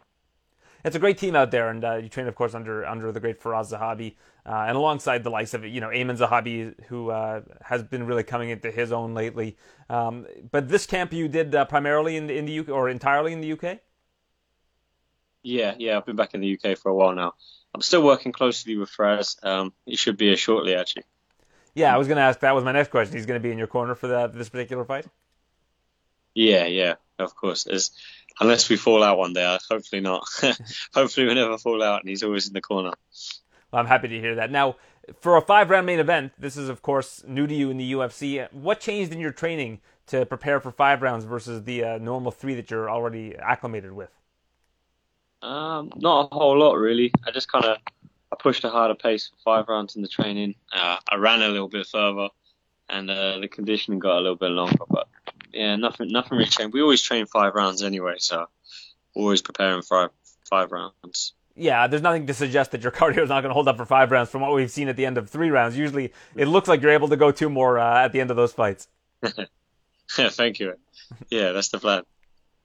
Before we got on, I mentioned you're at New York. The roller coaster's out your window, but you're not going. You told me you're not a fan. No, I'm scared of it, man. I'm scared. I'm too scared of the rides. I always find it weird that, I mean, listen, we all have fears, but I mean, you get in there, you know, with other athletes and compete in combat, but like the roller coaster, you know, I was talking to Joe Valtellini. I don't know if you know Bazooka Joe. And he's like claustrophobic. I'm thinking you're claustrophobic, but you're like willing to get into a ring at like a championship level in kickbox with like Nikki Holskin. It boggles my mind. Yeah, I'm the same way. But, I don't like loads of little things. I get a little bit claustrophobic as well. But yeah, I happily fight a man before going on the ride. What are some other things that do you have any irrational fears? Anything that rattles you that you know the normal, ordinary non-fighter would find to be interesting? Yeah, I don't like deep water, like being in the ocean. Like deep water kind of freaks me out. It's weird because I live by the sea and I've always swam in the sea. But as soon as I can't touch the floor, I feel like something's going to eat me. Yeah, my wife has the exact same fear. She's always worried about sharks and Really? like things like that. It's odd. Yeah, I watch too many videos like Shark Week. Apparently, they don't attack people very often in general. Like you're more likely to have like a vending machine fall on you. That's what they say, but I don't know. I don't know if I believe it. Well, I will say we do encounter vending machines more often than we encounter sharks in the day-to-day life. That's true. That's true. That's a good point. Tell me about Calvin Kattar. What do you think of his game? He's been very, very busy. This is his 5th straight main event, always in title contention. What do you think of this opponent? Do you think he's the toughest one you've been scheduled to face thus far in the UFC? Yeah, definitely, 100%. That's why I love the challenge, because he's a scary opponent. You know, he's a veteran. He's got some wins over some really good guys. He's elite level. He's beat a lot of elite level guys, and a win here sort of catapults me into that elite picture as well with those big boys. So that's where I want to be. I noticed when you fought regionally, you fought like 9 times in 2.5 years. And then since getting to the UFC, it's been like 5-6 years, and you fought, I think, 9 times as well. So has that been by design? Yeah. Are you trying to go slowly in the UFC, or is it just about getting the right fights? No, just injuries and things happening, bad luck and whatnot. But it's kind of been a blessing in disguise, really, because I think when I signed to the UFC, maybe I wasn't ready for that caliber of, that level. Having to take time and sort of make improvements, mainly out at TriStar. I spent most of that time out at TriStar making improvements there. I was training I train all year round, all year long, making improvements and getting better, trying to be a step ahead, It seems to be working out. Yeah, absolutely. I mean, you're just entering your prime now. You've fought some really great fighters in the UFC, but like you said, it's like slow and steady sometimes does win the race. You've been able to, not take that much damage over the course of your career, and that's going to make you the fresher fighter against basically anybody who you face going forward, given the caliber of fighter in the featherweight division. Yeah, that's something I see when I look at the top 5. They've all been in wars. They've all, taken chunks out of each other, so I'm coming in sort of sneaking up behind all fresh. Now, you've been waiting for that elusive title shot. Like I mentioned before, you're undefeated thus far in the UFC.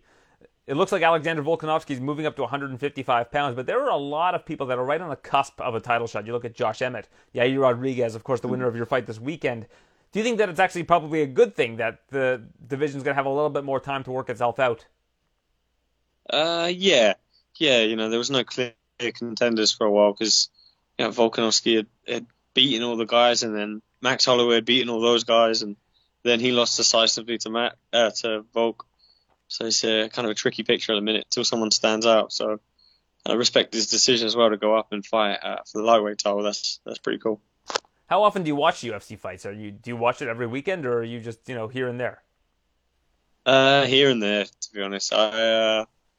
If I'm in camp, I don't really watch too much fighting. I live it when I'm in camp. I train every day. I go sparring and I watch other things to sort of switch off. So do you typically watch whatever's going on in your division? Like, have you seen all of Volkanovski's fights? Yeah, I think so. I think I've seen them all. Yeah. How do you think he stacks up against Islam Makhachev? I think he'll do well. He's a tricky opponent for Makhachev. He's short, stocky. It'll be hard to take down. He moves very well. He's very good at getting up off his back, and he's very difficult, as we've seen, to submit. So, yeah. But I wonder how Makhachev will do. I think he'll just try and pressure him. Is there anybody, when you look up and down your division, forget about who's champion, that you've said, I've always wanted to face that guy? Is there anybody in the rankings that stands out to you? No, not massively, really. Like, they're all, I've always just wanted to sort of fight the best of the best and earn my spot at the top, and yeah, that's it.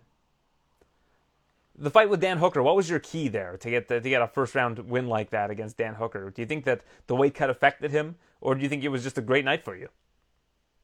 Yeah, I think it was just a good night for me. I've always known I got power in my hands, but I haven't really had the opponents to show it the styles. I've always sort of thought guys been trying to smother and clinch and wrestle. So, someone that wants to stand there and strike with me, it'll allow me to sort of throw my hands and not worry about the takedown so much. So you're saying you probably like this weekend's matchup then as a result, because Calvin seems more than willing to exchange. Yeah, exactly. I think these fights suit me well. All right, well, it's a pleasure getting to meet you, Arnold. Best of luck with everything. Hopefully our paths cross one day, maybe even in Canada. I'll have to pop by TriStar sometimes and see what's going on over there. I've never been. Oh, really? Come on. That'd be cool, man. That'd be cool. Absolutely. Well, it's a pleasure chatting with you, and best luck on Saturday's main event, UFC Fight Night, Kattar versus Allen, and look forward to watching you do your thing. Thanks a lot, man. See ya. He is the pride of Enumclaw, Washington. He is Chase Hooper. Thank you for joining me, Chase. Now, tell me if you agree with me on this or not. Your last fight against Felipe Colares, it finally looked like you were, I guess, had the body and posture of a UFC fighter and the confidence of a UFC fighter. Before that, it felt like these guys were trying to big brother you. But you and Felipe Colares, it seemed like that was kind of the tipping point where now it's like Chase Hooper is just a regular UFC featherweight. Yeah, and that's I've been doing a lot of sports psychology stuff.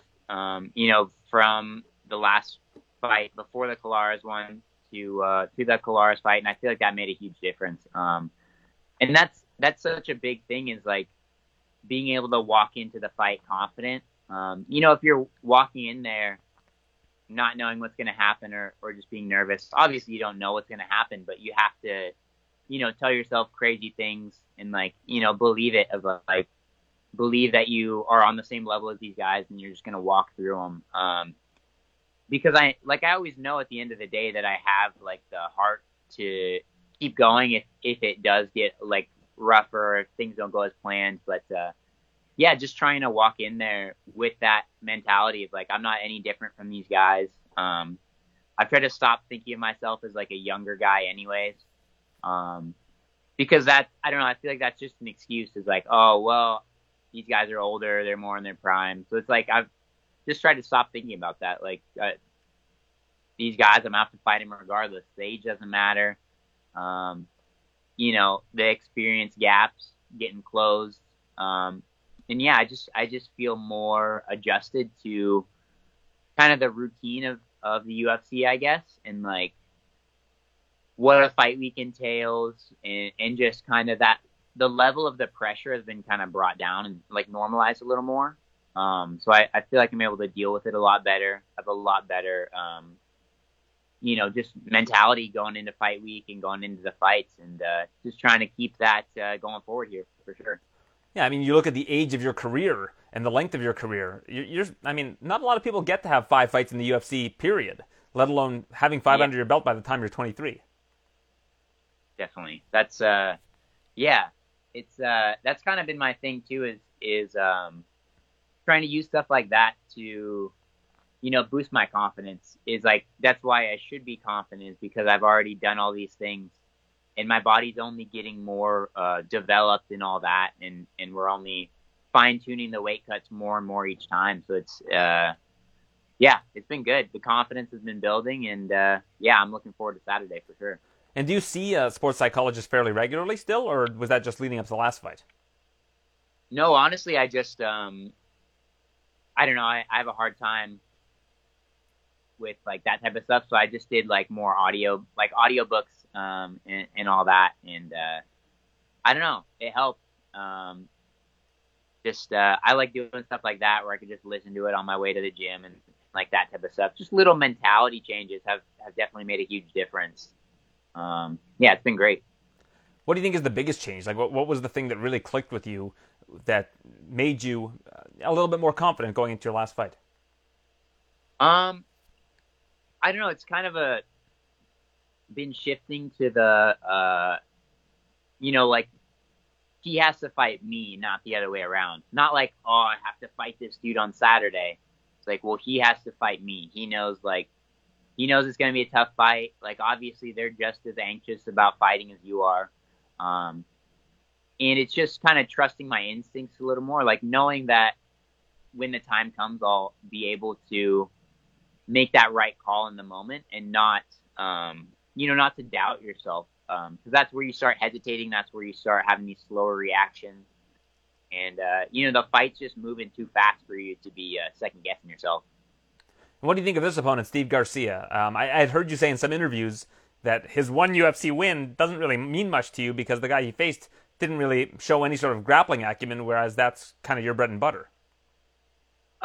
Yeah, I mean, he's obviously a veteran. I think he beat Ricky Tercios back in the day. He's had a lot of fights. He's a vet. He did a lot of his fights at 35, so I imagine he's not going to be, crazy huge coming in. All those last couple were at 55. So I'm not too worried about that.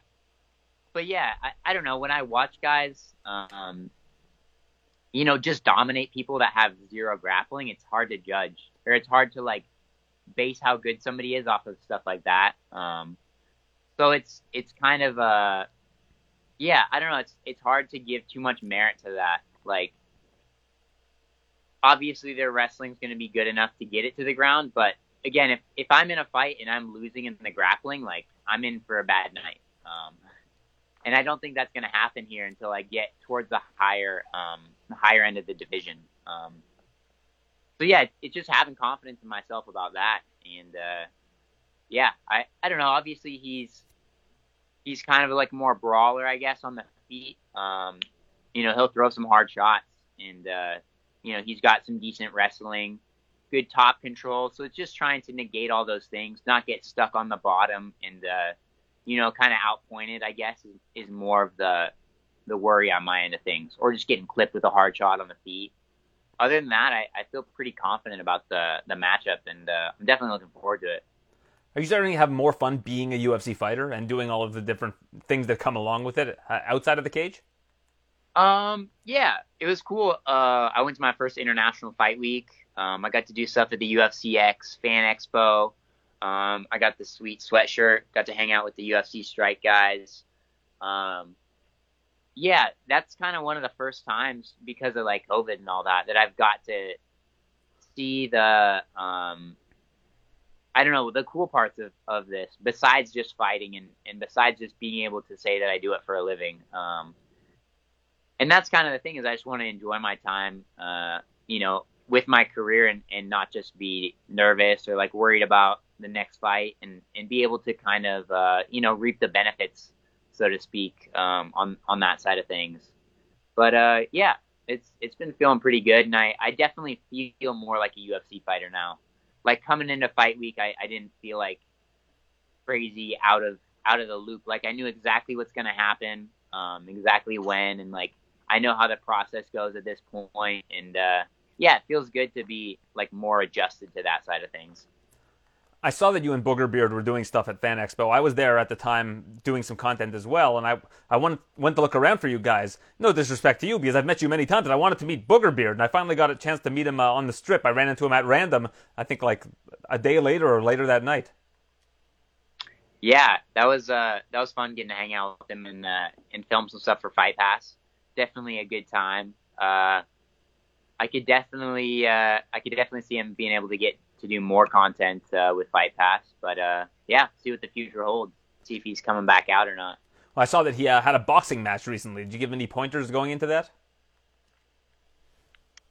Yeah, he was asking me some stuff.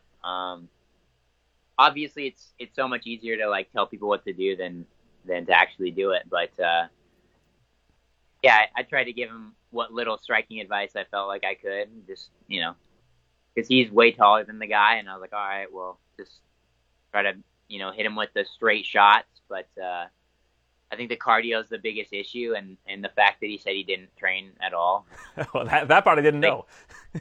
Yeah, you can only help so much with advice if they're just winging it, kind of. You should at least get Oculus and do Thrill of the Fight or something. I mean, you got to do something going into a boxing match. Yeah, I think he said he was trying to run for his cardio, but I don't know. I feel like fighting is like being chased rather than just going for a jog. There's someone actively trying to chase you down, so you have to kind of push the pace a little more than if you're just on the treadmill or running around on your own. So it's hard to emulate. And do you do most of your training camp in Washington for this particular fight? Yeah, I did almost all of my camp at home. I went out to Wonder Boys at the beginning of the camp, and then 3 weeks out, just to get kind of the different looks and all that, different sparring. and maybe just brush up on some of the stuff that I've worked out there before. But yeah, I like to do a lot of my camp at home, and all the traveling I've been doing is making me realize how much I hate traveling.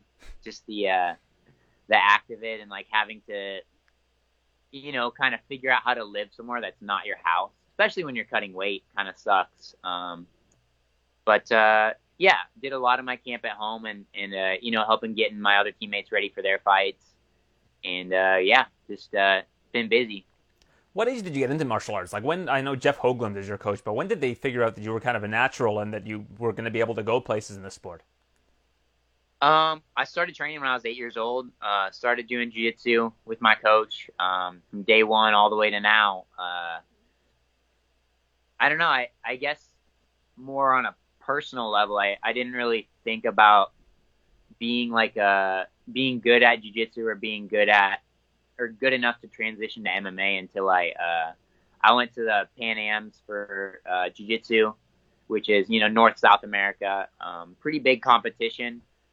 When I was 16, I think, and I got first in my division and I got second in the open weight. So then after that, the confidence started to build a little bit. I was like, all right, I might be good enough to pursue this. So yeah, and just kind of tournament by tournament, fight by fight, it's kind of led me to here. So can't complain. And when you started doing striking, you weren't like you were doing it before you were 16, I imagine. It just was not as much of a part of your game as jiu-jitsu. Yeah, for sure. Not nearly as much or as intensely focused on that as I was jiu-jitsu. I started doing more of the MMA stuff at like 14 or 15. So yeah, I think we're coming up on the 10-year mark probably, which is those 10,000 hours or whatever, to where you start seeing those results. So yeah, hopefully we'll see some good striking stuff here pretty quick. I'm starting to, I feel like, understand it a little better. I've just kind of like tried to put more effort into it, I guess, into understanding the striking it beyond just like throwing punches and like thinking about angles and like setups, that type of stuff, like getting to the more complex level, maybe like the blue or purple belt level striking, if you will, for a jiu-jitsu reference there. I like it. Well, you're facing Steve Garcia this weekend. You're 0-1 against Steves, so you got to really get your revenge on the Steves of the world. That's fair. And I'm batting 500 on Steves for missing weight, so hopefully Steve will come through for me on this time. Well, I hope so too. Let's hope Steve Garcia, former bantamweight, here's open. Thanks for doing this, sir. Look forward to speaking with you again soon. Sweet. Thanks for having me. Happy to be joined by Khalil Roundtree Jr., who's back in action this weekend against Dustin Jacoby. I've got a lot to ask you about because your post-fight press conference last time around was really, really heavy. We don't see that very often with a lot of fighters. You really poured your heart out. And one thing that really resonated with me is you would like to see losing fighters get interviewed a little bit more. Now, as someone who works in media, I'd love to know what the approach for that would be from someone on my end in order to reach out. And do you think that a lot of fighters are eager to speak after losing a fight? I'm not sure if a lot of fighters are eager or not, but the reason why I said that is because I think that, we put both fighters in every fight put in the same amount of time preparing. Everybody, we all do the same things. It's just, only one of us really gets the result that we want, right?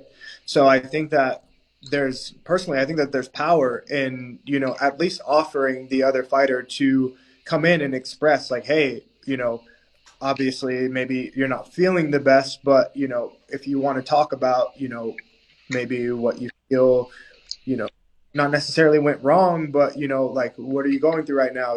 Like things like that. I feel like, there's power, especially for the fans. If the fighter does choose, like, okay, afterward, I want to speak about what's going on. I think that there's power in that, man. It's like, instead of like, okay, you lose and then you don't really get to say your piece or, get to say where you're at. I think it'd be something that would be good. But like you said, it's also up to the fighter whether or not they want to. Yeah, I got great advice actually from Brett Okamoto of ESPN. I was backstage at an event with him, and we interviewed the losing fighters from the main and co-main event on the pay-per-views. And I said, man, I really don't like doing this. Sometimes I feel like it's uncomfortable. And Brett said, you know what? It gives them an opportunity to kind of decompress after a fight, to really unpack how they're feeling. And it's important for the fighter to be able to do that. And it gave me really a new perspective on that particular subject. Wow. Yeah, I didn't get to see that, but I mean, yeah, it makes sense. Like, yeah, I think that it would definitely give people the opportunity to decompress a bit. And there's also value in having the platform. I mean, obviously you get your fight bonus with a win, but you also do get the currency of attention and the ability to say what's on your mind. I know you've used your platform as certainly a vehicle for good and to inspire people who feel a little bit lost in their lives or don't really have a lot of drive to kind of pick themselves up and do something with their lives that can help change their perspective. So I can certainly see it from that vantage point as well. Yeah, and for me too, it's like the intention, like as a whole, is not really to like use my platform to like inspire, but I just want the people who are genuinely fans of me and who support me to know who I am, what I'm about, and like like what I go through, or things like that, and hopefully, yeah, it does inspire them, but the overall intention is to be able to give the real supporters and stuff like just the most of me that I can. And what do you do in terms of during fight camp or when you're not in fight camp to do that as well? I saw you were on a lot of different platforms after your last fight. I think it's Hot 97 in New York and a lot of different places. So are you looking actively to have as much of a platform as you can during that time, especially when you're not really looking ahead to an opponent at that moment? Yeah, with balance, like I don't really. How do I say this? I'm not really looking to do like a bunch of different, platforms, and speak on a bunch of different, just like platforms and interviews and stuff. It's mostly the ones where I feel like, okay, cool. I'd like to reach out to, maybe this specific demographic and give them like a little piece of me, so that they can understand. 'Cause I definitely don't really like to be swarmed too much with, with a lot of like media stuff. Yeah, you strike me as kind of a solitary guy. I mean, it seems like you really value, I guess, time to yourself. Yeah. I think there's a lot of power in that. I think just I like to reflect. I like to continue to grow internally. There's a lot of just I think as people. There's a lot of healing that needs to happen. You know what I mean? Just we all have our own personal stuff, from childhood to current stuff to, breakups to job stuff and COVID. I think that, a lot of the healing for me personally is found, in solitude. And what do you do? What do you find works best for you in solitude to help you decompress and take your mind off of things? To be honest, like for me, a lot of the times I'll just like, I'll put on music, I'll dig through like old vinyl records, I'll pick up a new book and, just read and try to gain new perspective on things. I make music of my own, go for a drive, just anything that's, that seems, pretty peaceful. You know what I mean? Like just not a lot of noise. Well, you and I have a lot in common. I don't know if you can see behind me. It's all records. It's like that's what I do in my downtime. Yeah, amazing. So I think you kind of get it. There's nothing like there's a nice feeling to, popping on a vinyl record and you let it play. It's not like, oh, I'm going to skip this song. And, you kind of really get to embrace, what the artist put into, to this record. And most of them come with books and lyric books. And I think that there's a lot of discovery in that alone, right? You get to like really, you pop on the record, you read the lyrics and you're like, wow, this song actually means a little bit more than if I were to just play it on Spotify, it's like more of an experience. So I guess, it gives us a chance to kind of step into the mind and lives of others. That's my appreciation for, for listening to things on like vinyl, stuff like that. As a fellow collector, I believe there's a definitive answer to this. What is the best record store in Las Vegas? Ooh, I can't say best, but the one that I go to the most is 11th Street downtown. 11th Street Records. But I used to go to Zia Records a lot, but, yeah. Zia's where I go to kill the jet lag. Like, it's open till 10 p.m. So when I land from the East Coast, I go there till 10 at night so I can adapt to the time. Yeah, Zia is a place where, like, if I'm with friends, we'll go there and we just kind of, we'll be like, oh, look at this, look at that. We'll go look for stuff. But when I'm alone, I go to 11th Street Records downtown and just kind of search through there and find stuff that I would have never found anywhere else. To me, it's Moondog. Have you been to Moondog before? I haven't been to Moondog, no. Moondog's the spot in Las Vegas. All right, I'll check it out. All right, well, I appreciate that. Now, one of the reasons you got into mixed martial arts was, of course, you mentioned that you were overweight, but also that people were kind of picking on you in high school. Now, after your last fight, Sean Strickland, the guy who you've trained with before, had some kind of negative things to say about you. Are guys like Sean Strickland one of the reasons why you got into mixed martial arts? No, I didn't necessarily. I don't think that being bullied is what got me into mixed martial arts, or the feeling of being bullied and stuff like that. But it is something that that kind of helped me deal with those things. The main thing was I needed to get in shape or at least get healthy. Otherwise, I probably wouldn't even be alive today if I'm being honest. So, the main thing was just to do something better for myself, and that was the main purpose. And then I just, I was able to deal and heal from, some of the bullying traumas through, what I learned in training mixed martial arts. So you've got a guy like another adult that's trying to bully you in the public eye. Does that affect you in any way? Not really, because it only affects me if I let it, and I choose not to let it. So, yeah. That's probably the best way to go about bullying, right? Just don't let it bother you. Yeah, absolutely. Yeah, well, living well is the best revenge, as they say. I appreciate your time, sir. Best of luck against Dustin Jacoby. Very, very tough opponent, but you've certainly faced those along the way, and I look forward to speaking with you again soon. Thank you. Pleasure. He is one of the newest signees to the PFL. He's Biagio Ali Walsh, and he's fighting in the lightweight division for his amateur fight.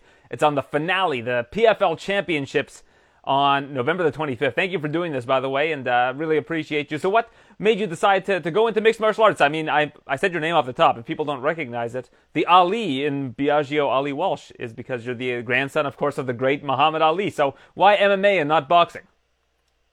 I just kind of, got into MMA early high school. I started watching the UFC when I was a freshman, and I just kind of the idea that there was multiple parts that can play a part in a fight. So, I just kind of gravitated towards that, and ever since, I just started watching a lot of the UFC and MMA in general.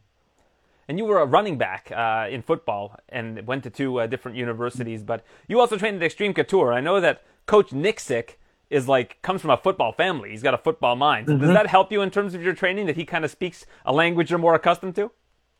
100%. I look at Eric as like a big brother to me. He's a mentor, and I always pick his brain because he has a very similar I have too. He played football, and he played at the college level too, and then kind of got into MMA right after that. So, and that's exactly what I did. So, being able to talk to somebody that's kind of been through your same kind of shoes, it helps a lot. And same with my other coach, Dennis Davis, he football, and then he got into MMA. So, yeah, those guys, I'm very grateful to have because they're great mentors and they give me great advice. Yeah, absolutely. And I imagine that the way that Eric coaches you is probably kind of a hybrid of how he came up in football circles as well as how he coaches his fighters in MMA. And basically anybody who's met Eric Nixick, he feels like a big brother to everybody. He's just a warm and funny guy. Mm-hmm.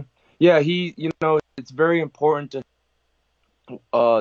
have a very strong, and obviously football is a team sport, and you have great relationships when you have a team like that. So that's what he tries to bring to Extreme Couture. He preaches how important it is to have a team and that people can't just be individuals. So, coming from football, I'm used to that kind of mindset. So I feel like I'm just in the right place. And how did you connect with the PFL? How did they express interest in signing you? It initially started when my brother was at a boxing event here in Las Vegas. Someone had given him a business card, and he relayed that to my dad, and my dad had reached out to them, and they said that they wanted to talk about me and my MMA career. And then from there on, we kind of just hopped on a couple Zoom calls, talked about my goals and what I want to do, and they want to, kind of help develop me a little bit, and they want to sign me as an amateur and have a showcase event, which is going to be the one on 5th. Well, elaborate for me. What are your goals? What do you want to do in the sport of mixed martial arts? Just like any other fighter, I want to create my own name and my own legacy. I want to become the champion. I want to earn $1 million on my own and know that I did that, myself. And, MMA has given me a purpose again, because when I was done playing football, I didn't feel like I had a purpose anymore. I just was not in a good mind space. So, MMA really took me and fell into my lap and told me, this is the way to live. And I've just been a lot more happier emotionally, physically, spiritually, mentally because of it. So, yeah, just like any other fighter, I'm just looking to become a champion. Most importantly, though, like I mentor and preach smarts when I'm older. I want to be that guy that people look to and they look at me and they think, oh, like I want to learn from him. So, yeah, like that's the guy that I want to be at the end of the day. Well, you look at your grandfather and the amount of people that he's impacted through his fight career and of course, everything that he did from a political standpoint and standing up for what he believes in. He's obviously been a huge inspiration. So while those are big shoes to fill, it's also shoes that you grew up around and kind of understand what comes with the territory. Yeah, 100%. Yeah, he's just been an inspiration to me my whole life. And yeah, it's weird because, he's such a icon to me and such a role model, but he's also my grandfather. So there's this like gray area of confusion, and it's always been like that. And I think it's going to always be like that. When did you realize that your grandfather was somebody that was, I guess, not an ordinary person, that when you were maybe with him at some point in time, your first recollection of people maybe recognizing him or something that stood out to you where you're like, wow, my grandfather is somebody of note?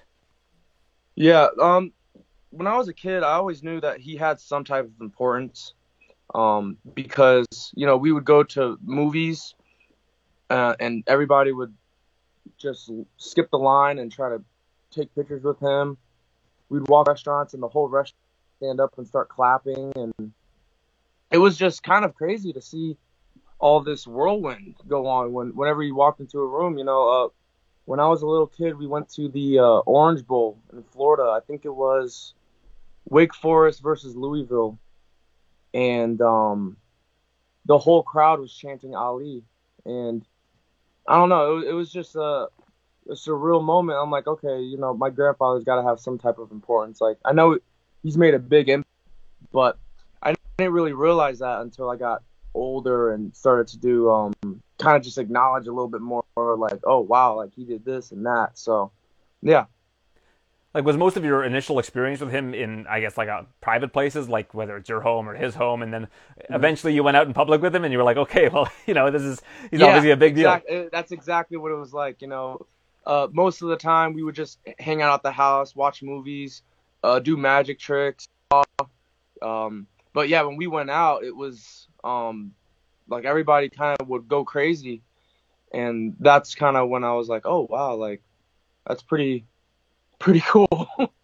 He's always known for being very eccentric and, of course, kind of bombastic in media. But when you were with him as a kid, did you notice that he had kind of that personality? Did that kind of thing rub off on you when you were younger?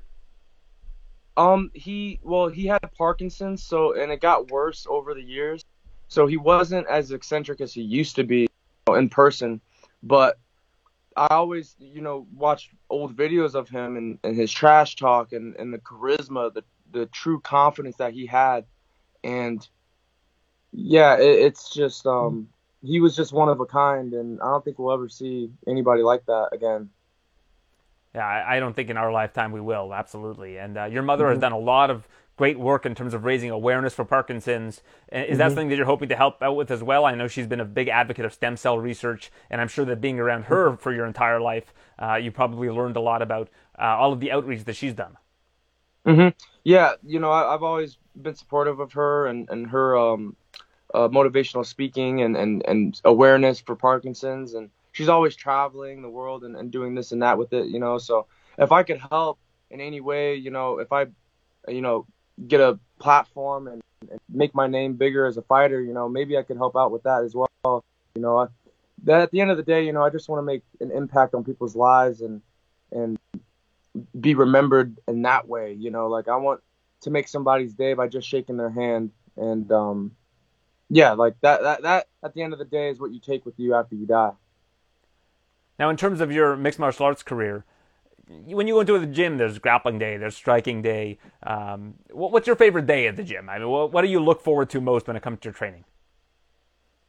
Honestly, I've been lately, I've been looking a lot more forward to gi jiu-jitsu. I've really started to fall in love with gi jiu-jitsu and just how technical it is, and I've really started to fall in love with that. Naturally, I'm a striker, but I never had any amateur boxing fights or amateur kickboxing fights. I had none of that. Everything I did was kind of catered towards, because there's a distance difference, boxing and striking for MMA. So everything that I did from the beginning was catered to MMA, jiu-jitsu for MMA, kickboxing for MMA, wrestling for MMA. But yeah, lately I've really fallen in love with gi jiu-jitsu. And, of course, Extreme Couture is such a talented team, so much talent across all the weight classes. I don't know if you train with the pros because you are doing amateur fights right now, but is there anybody in particular who kicks your butt in the gym frequently? Well, initially, when I first was starting out, I was training with the amateur team and whatnot, but I started to level up a little bit more, and now every practice I go to is a pro practice. But, yeah, one of my really good friends, we became really close now, is Mads Burnell. He's in Bellator right now, and man, he puts a pace on me that is very, very challenging.